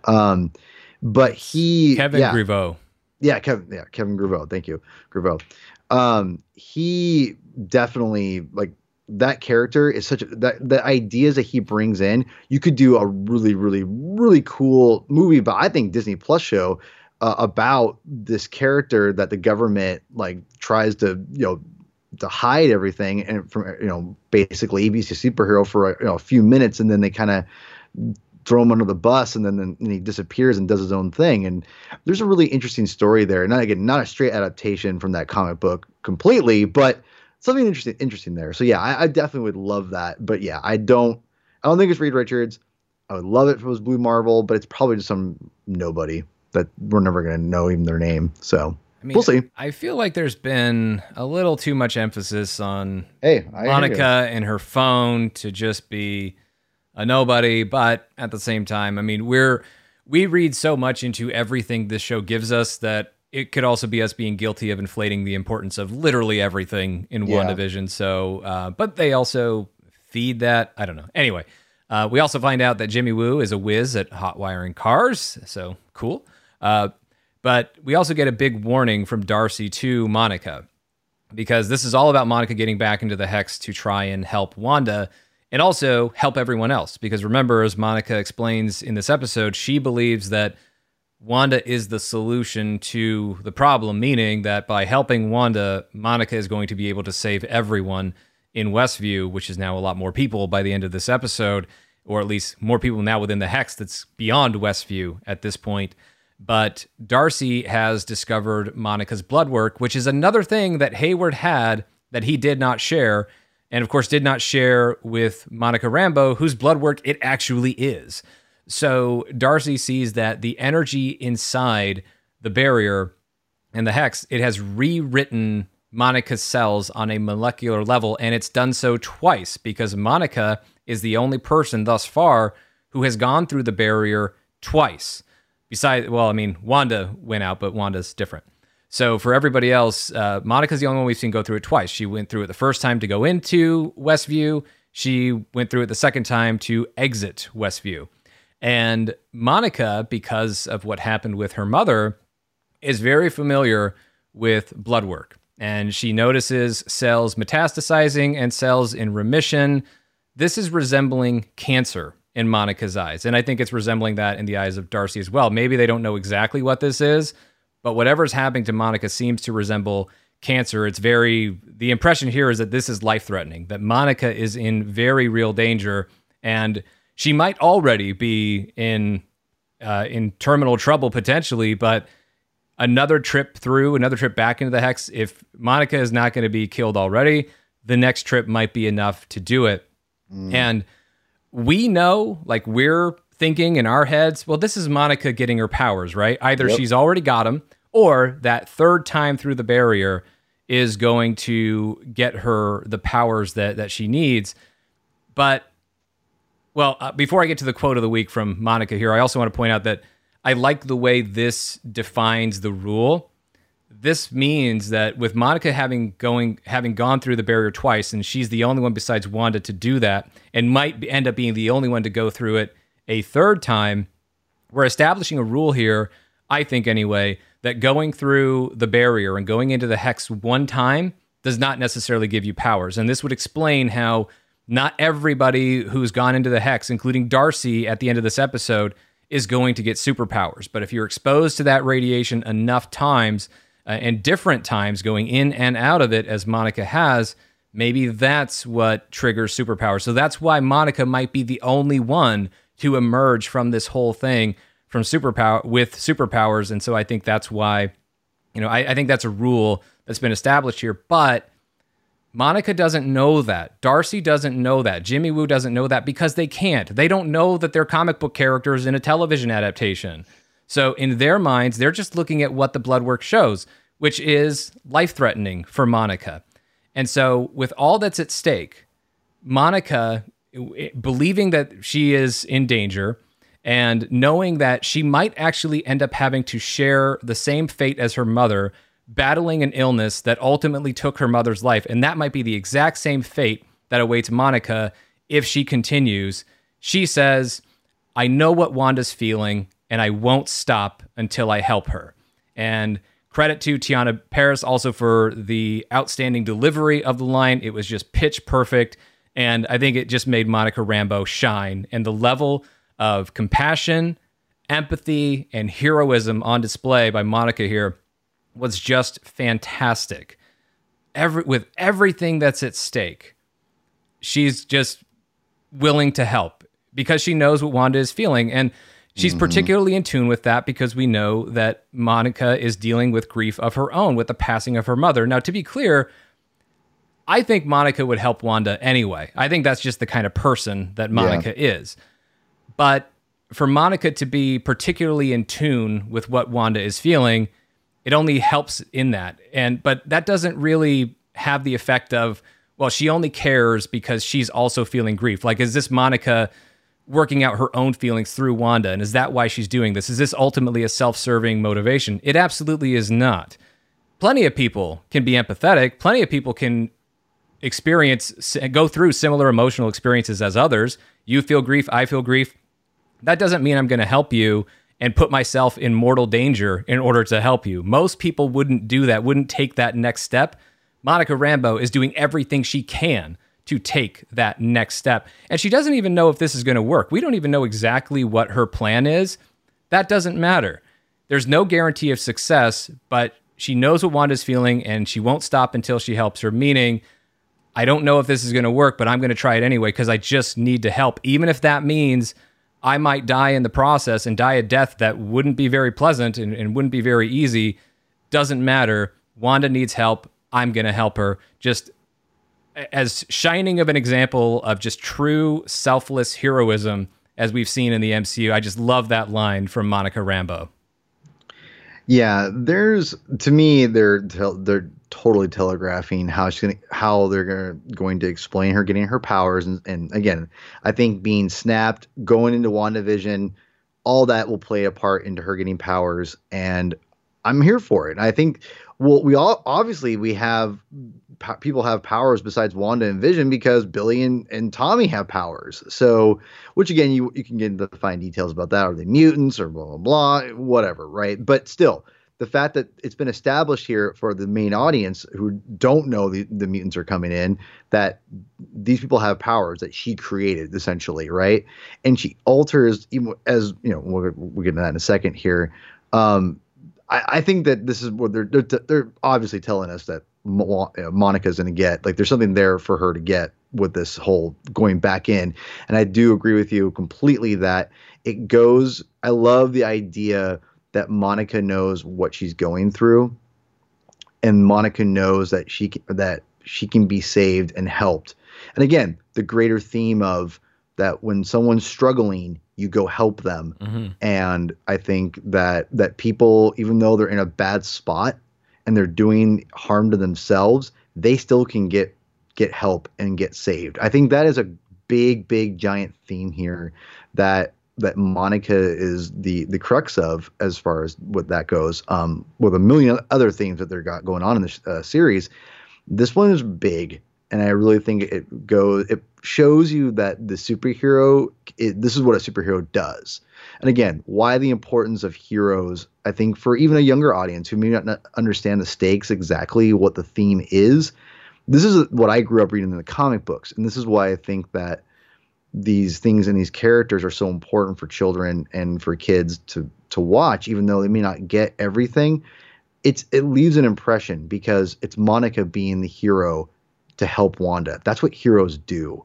They go and face danger, whether they have powers or not. And I think the message there is so clear and so great, and a beautiful message that I love it. I really love that theme that they're really holding on with Monica there, and I'm all about it. So, and again, I also think it's cool that if that's going to be the case, Sean, and she gets her powers by trying to help Wanda, it also tells you, I think, as you know, the audience, that if you help people, good things can happen to you. Like, and again, I'm not trying to get super, emotional or get thematic here, but I mean, it is what we do. That's why the podcast exists. I know. I can only be myself, right? But my point is that it also tells, I think, children that, hey, that there's good things that can happen when you help people. Like, Monica gets powers and she'll use that to help other people. Like, you don't know what's going to happen when you help somebody in a good way. And I think it shows people there's positive affirmation to helping people. Like, there's a positive outcome. So for you directly sometimes, not all the time, but sometimes. And I think that it's going to be indirectly happen with these powers. And I think it's cool. So yeah, I'm all about this. And I think it's a great thing in the show. Yeah, it's really great. And we get a little thing at the end there of Darcy staying behind. So Jimmy Woo and Monica Rambeau are going to take off to go meet the aerospace engineer just over the ridge. But Darcy's going to stay behind. They point out that it's unsafe, but Darcy is also being selfless and willing to put herself at risk because there's something big behind this last firewall that Hayward has put up. But we move back into the Westview reality. We're at the town square scare that Agnes got lost looking for.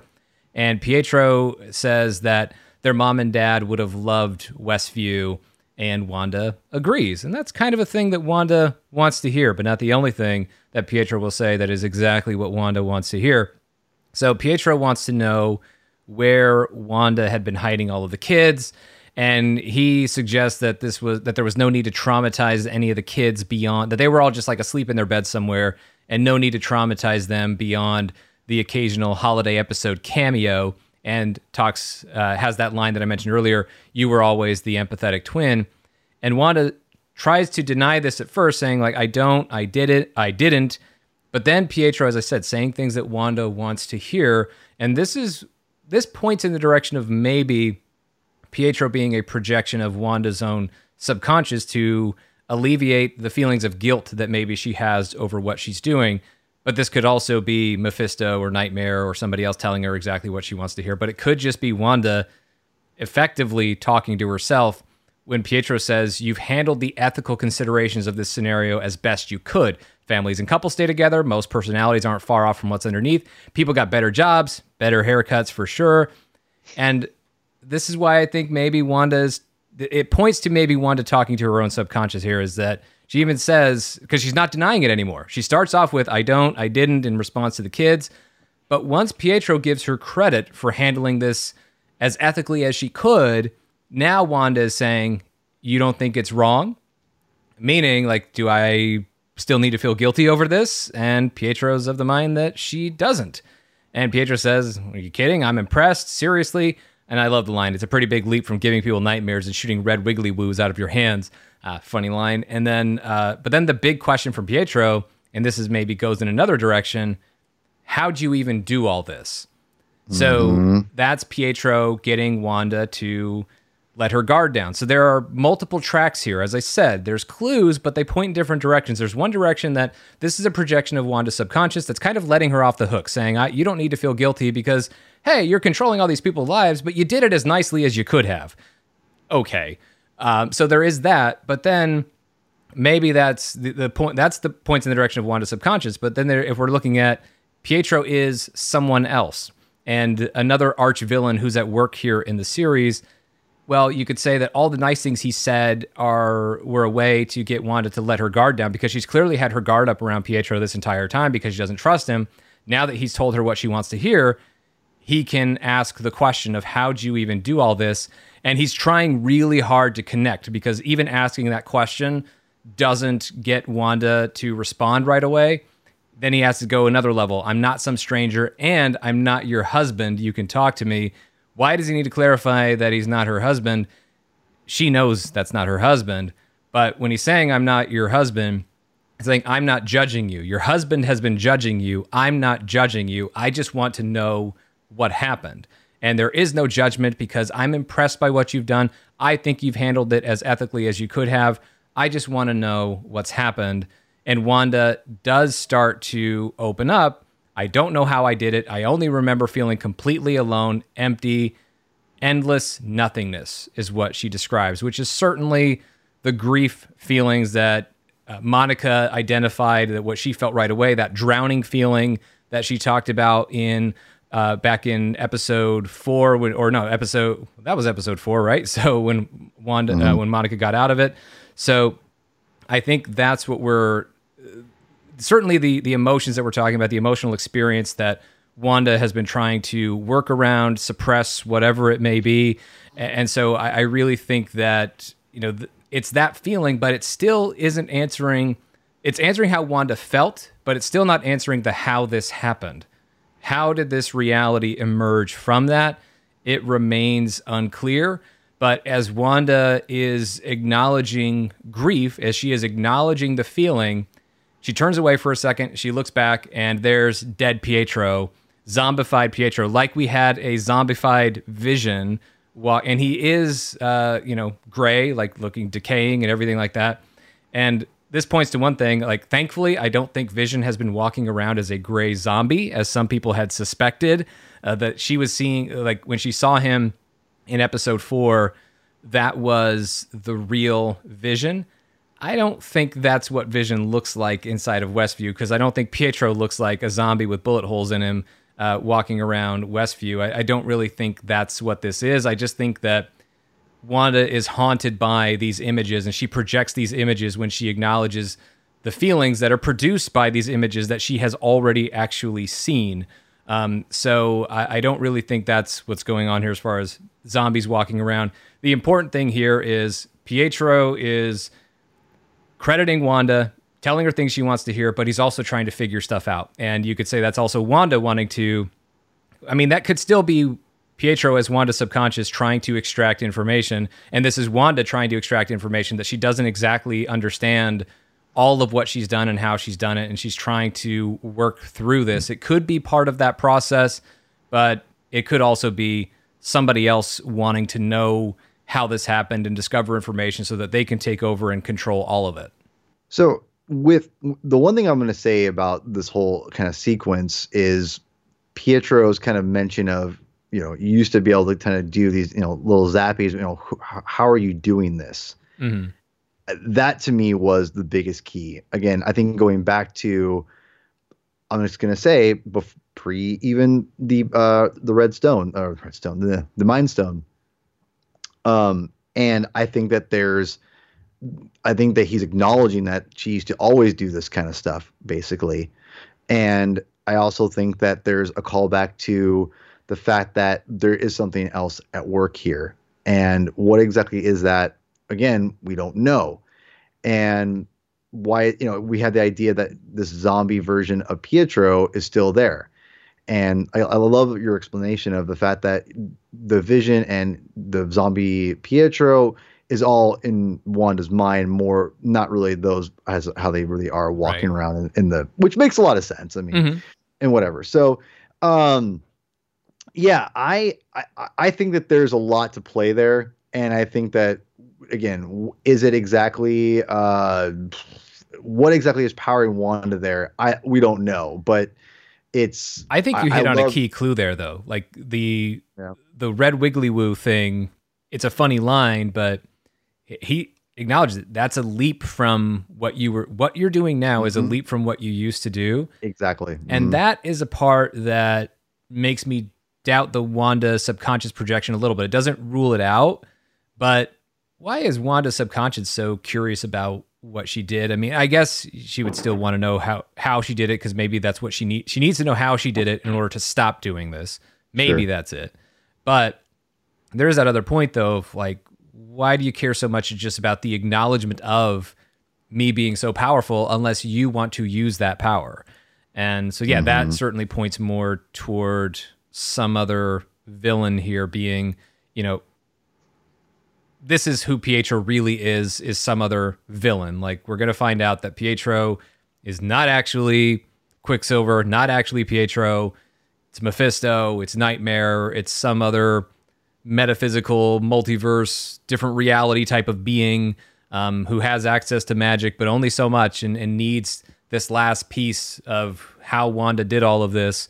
They played their part, but Wanda did a lot of the heavy lifting from a power standpoint, and they need that last piece in order to have that power for themselves, because obviously this power is huge and has the ability to take over all of reality, as we start to see toward the end of this. But before we get to that, we get Darcy's discovery. We don't know what it is exactly, but she gets through that last firewall. She finds a file called Cataract, and it is described, the description of the file is classified weapons intel, and it's also for Hayward's eyes only.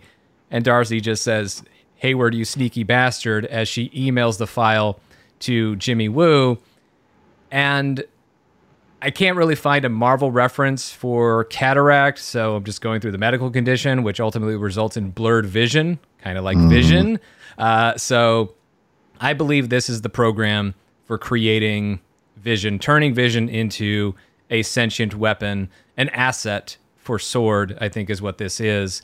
Although Darcy didn't react to it with I don't know if she opened up the file. It doesn't look like it, but I would hope that she did because she accessed it.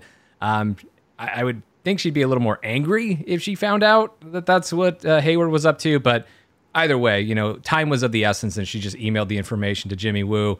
So hopefully that email went through, and Jimmy Woo will be able to open up that attachment next week, and we'll find out exactly what Hayward was up to and exactly what this cataract program is.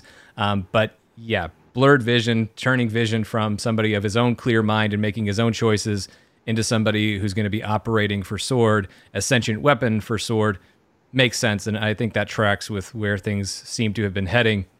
So the next thing we get is Vision breaking through the barrier, and really this is where all hell breaks loose in the show.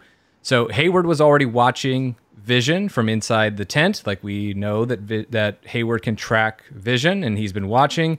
He orders the agents to move out, and Vision comes through the barrier, and he's struggling, and Hayward, being the jerk that he is, he really does one out, doesn't he? Vision falls to his knees. He's not immediately dead. He's not just dropping dead, but he might be dying. Pieces of him are coming off and going back into the barrier, back into the hex.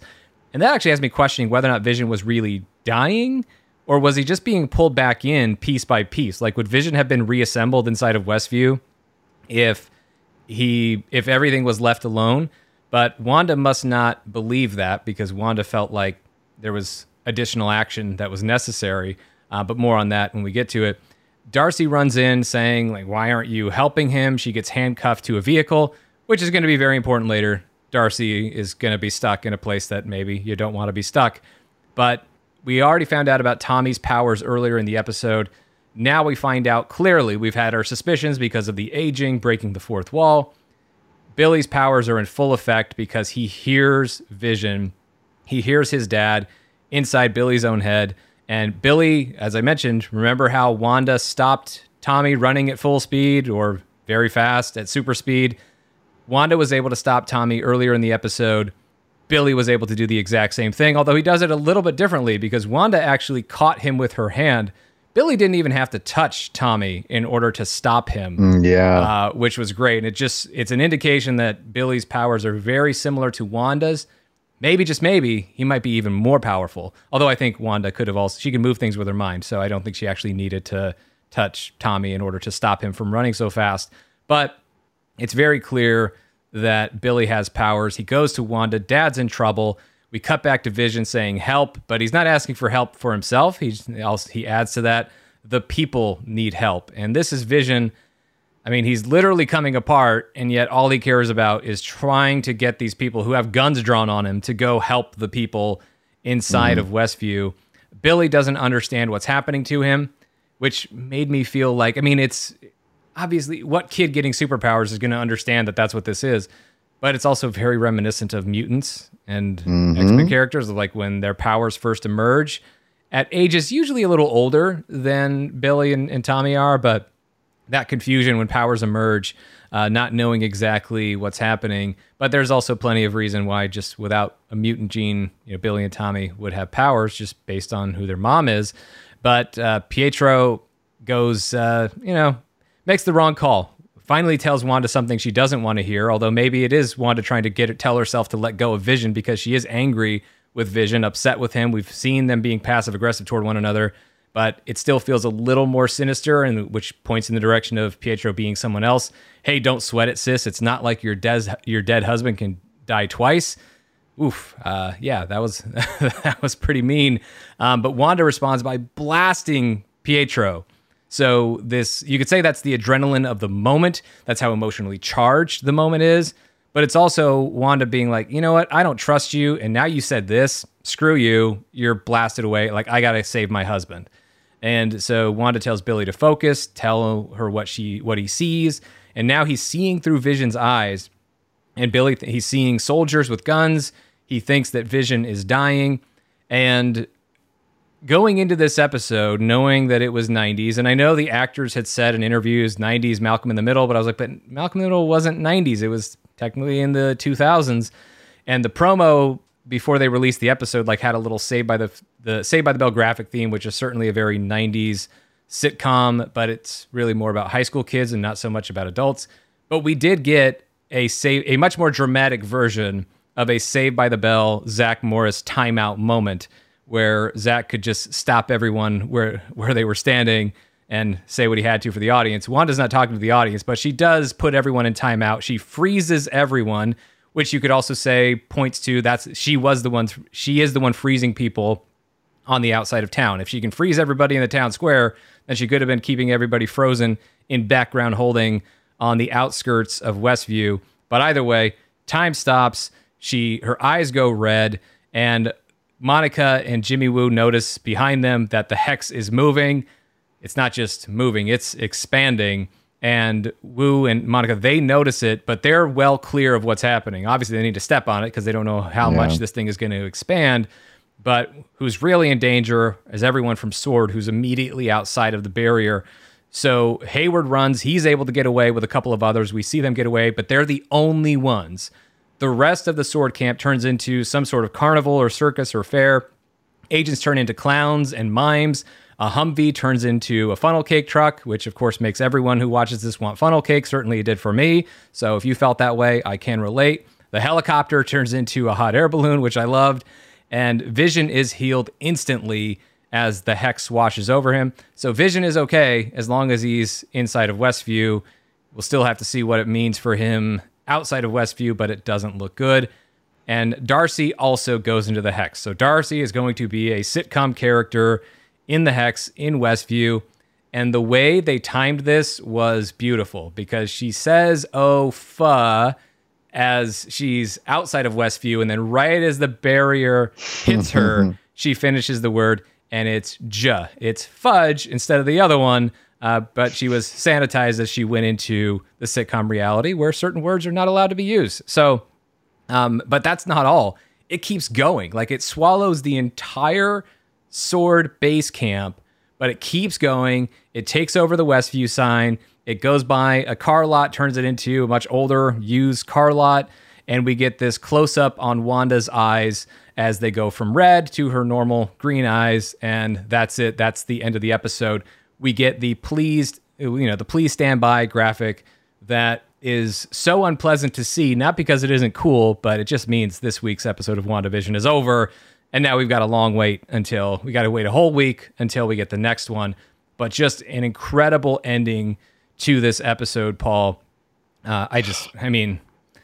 Taking it up a notch for sure with the way Wanda handled Vision being in danger. There's a lot to unpack, and I think piggybacking from what we talked about with Quicksilver, basically saying, or whoever's in control of Quicksilver, how are you doing this? And then you get Billy. And I love how his powers kind of it's very just naturally, he just stops his brother. Mm-hmm. And I think that's also very telling, the fact that, I don't want to say he's more powerful than his brother, but it's almost like he's already more in control. I'll take magic over super speed any day. Like, I really like super speed, and it would be a lot of fun, but magic can stop super speed right in its tracks, as we saw twice in this episode, Wanda and Billy. Yeah. And I think that it's evident that, again, it's not just Quicksilver and Speed, Tommy, emulating his uncle, and that's like kind of a weird thing. To me, it showed the power of the fact that these powers are real and that Billy's got legit powers, and adds even more, I think, the idea that these kids are real and that they're going to be real after the series, because just how powerful they already are. I have to think that maybe Wanda, whatever she's doing, Billy's helping create that as well. She's feeding off that energy as well. I don't know. There's potential there. As far as Darcy, I just want to say that you're right. She'll be a sitcom character, but I kind of think if we're going the powers route, would it be funny if she was like Squirrel Girl? If they turned into that. She's only gone through the barrier once, not twice or three times like Monica. So that's why I think there's a reason you establish the rule and make sure that there's a number. Because by that logic, every single one of these sword clowns, now they really are clowns, they got powers too? I don't think so. I know. I'm just throwing it out there. I thought it'd be kind of fun. So, and inappropriate. But anyway, this ending was nuts. Yeah. And when at this point, Darcy should be, as many have pointed out, a waitress like her Two Broke Girls 2000 sitcom character. Yeah, that's a good point. That's a good point. No, this to me showed, again, the power that Wanda has and is giving out. And I think, and again, there's something else at play. And I go back to, a lot of people are saying Mephisto, and I'm going to say this right now. It's either, to me, there's three people. It's either Mephisto, Nightmare, High Evolutionary. I think that whatever's manipulating Wanda is there's going to be some kind of, obviously I think the WandaVision will eventually go away, but I think there's something that she's doing to tap in, or her power level is so insane that's what's going to be used into the multiverse of madness. And I think whoever is manipulating Wanda, and that's why I'm kind of going away from my High Evolutionary thing now a little bit, is that it's either Nightmare or Mephisto, because then you can piggyback right into the multiverse of madness, especially, again, that's why I think that Pietro could be from the multiverse that's plucked from either Nightmare or Mephisto. Again, a different reality, not the X-Men, that literal X-Men reality, but some kind of weird millionth offshoot reality. And that's why, again, going back to my previous statement, I think that he knows there's some familiarity with him, but not quite enough with her. And that's why she's kind of like, this doesn't make sense. And that's why when he explains, I was just minding my own business and got shot at, and she, that doesn't add up completely. So all that being said, and the fact that he could be using him to try to figure out what is power and what are you doing? And again, that greater power could be the mutant power, and whatever she's doing is going to be used in that Doctor Strange film. So a lot of people are saying Mephisto, and I want to say this right now, that if it's going to be Mephisto, it's not going to be that literal 616, like he's the literal devil. And the reason why I'm going to say that is because, for obvious reasons, the power level, you can't have him be that powerful. That's way too powerful. they're going to do it like, I think, almost like the Gauntlet. Okay, the Infinity Gauntlet. The Infinity Gauntlet in the comics is ridiculous, and in the movies, it's toned way down. Where you're OP, but you're like there is some kind of way to get around it completely, and you can't just do whatever you want whenever you want. There is some kind of rules to it, right? Whereas in the comics, there's literally no rules. Yeah. So it's anything goes. Exactly. I think if this is Mephisto, which I think is a very, very good chance now, and I think Nightmare is still on the table too. Totally. I think Mephisto, if it's one of the two characters, and especially if it's Mephisto, if it's Mephisto, it's going to be a depowered character. He's going to be powerful, obviously, but not like he is in the comics where he's like basically a god. He's going to be a very powerful character, but not quite to that level. And that's why he needs Wanda for something, to do something in his reality or whatever. So I think there's that going there, and I think that's where we're going to go with. I think there's going to be that inner conflict that is being manipulated by either Nightmare or Mephisto or High Evolutionary. I think there's still a small possibility, but either way, that there is going to be that resolution, but it's going to be that cliffhanger where it's going to be, oh man, like whatever is being used, Wanda's tapped into. Now, whoever, is that, they have that power now. Because as you see that power reach out even further, she's just becoming more and more powerful. And I think and we already know she plays a part in the Doctor Strange movie, at least in some ways. Yeah. So, yeah, I think that this was a phenomenal part and just, again, shows the power of Wanda. And again, I wonder if that power is the expansion of that power is her mutant power with the Infinity Stone, and that's why it's kind of going off the rails here. So, and we're going to get the powers of Monica Rambeau probably in this next episode because of what's going on. So, it's amazing ending with those Scarlet Witch eyes, and then we already know that Kevin Feige has said that we're going to acknowledge her name now going forward, and the eyes going red. That is like confirmation of like the full, again, with the headpiece, mind you, Sean, confirmation of Scarlet Witch. I mean, the eyes have gone red other times. I mean, it's gone red even before WandaVision, so we've seen that before. This is part of what she does when the powers are being switched on, especially when they're going to go on a very high level. And I think that's what we've been progressing, and we've been moving in this direction throughout the MCU. I mean, we've seen Wanda's powers. We saw them in Age of Ultron, but we saw them go up a notch in other instances, like the big showing in the Battle of Wakanda in Avengers Infinity War. Why was she up there all this time? Because, like, look at what she could do. It's more than any of us are doing.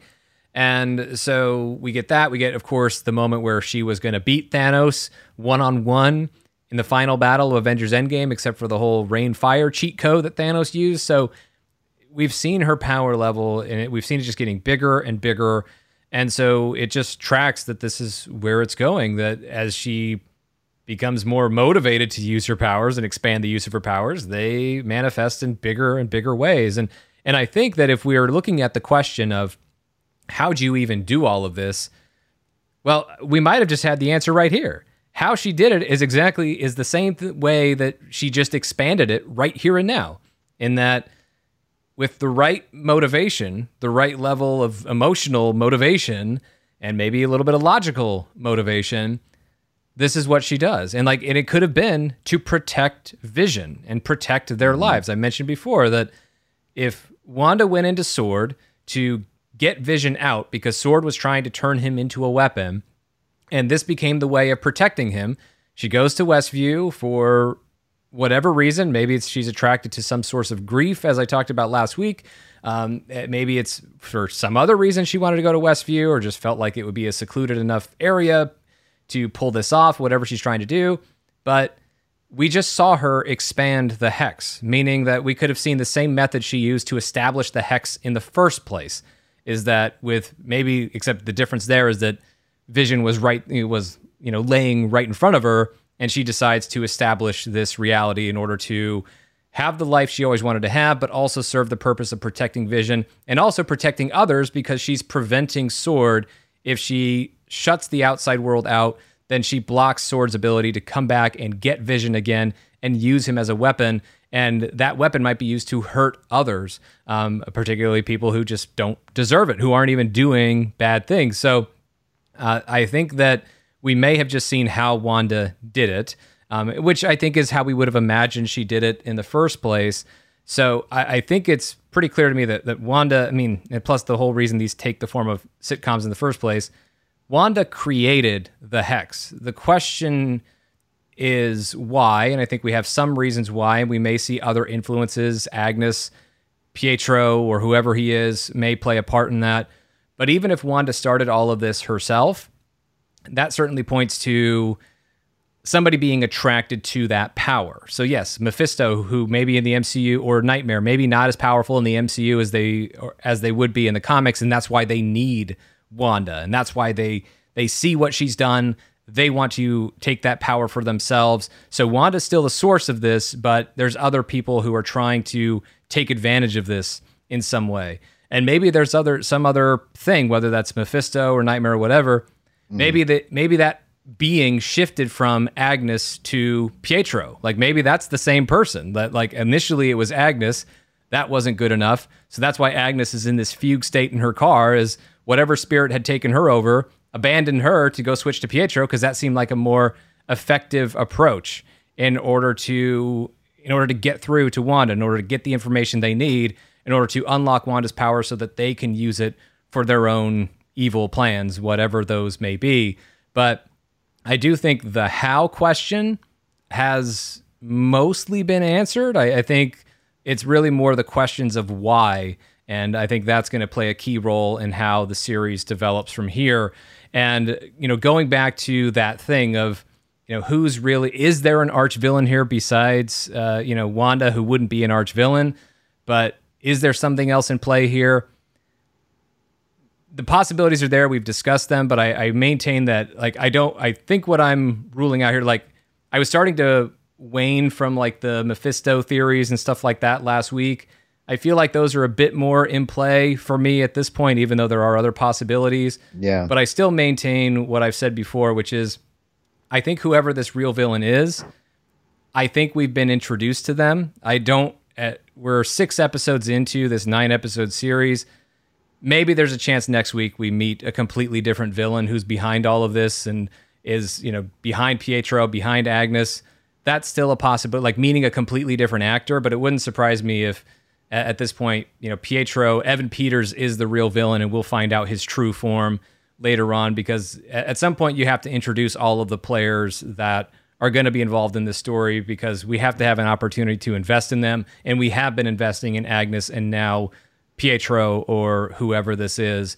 But even with all of the mystery, I think what's the most fun for me is that this show, as it unravels this mystery and continues to inspire us to ask questions and speculate and all of that, is that there's still an emotional through line in this series that is already satisfying, independent of the mystery. Meaning that even when we get all the answers, there's still going to be moments that are just as engaging as they've ever been, if not more so, which means even once the mystery is revealed, we're still going to be satisfied and talking about and enjoying this series, because there are moments I don't need to know exactly what's going to happen with Monica Rambeau and powers and all of that, and I don't need to know how she's going to help Wanda and all that. I don't need to know that because yet anyway to be satisfied by what she does and what she says and what that means in this series, the selflessness of her sacrifice, the heroism of what she's trying to do to help Wanda. I don't need to know exactly what Wanda is doing in order to feel the grief that she feels and the emotional experience that she's going through and the doubt that she's having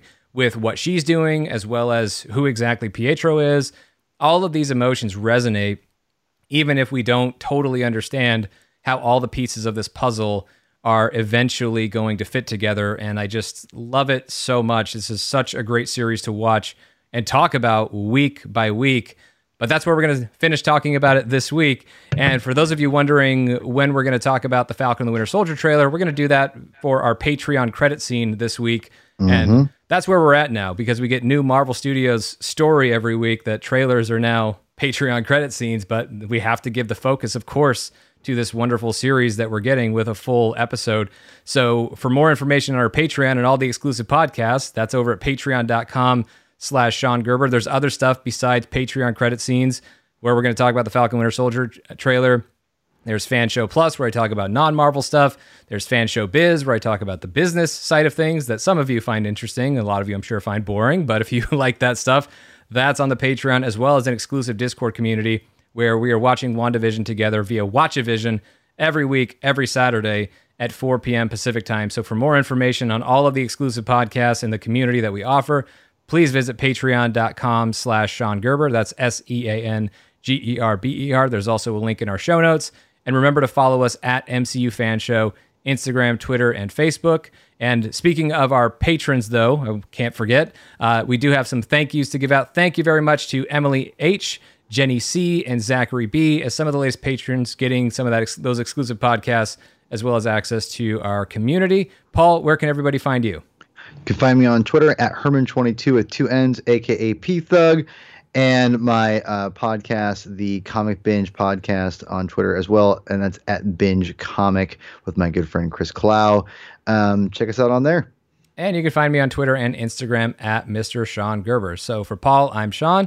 Thanks for listening to MCU Fan Show. We'll see you next week.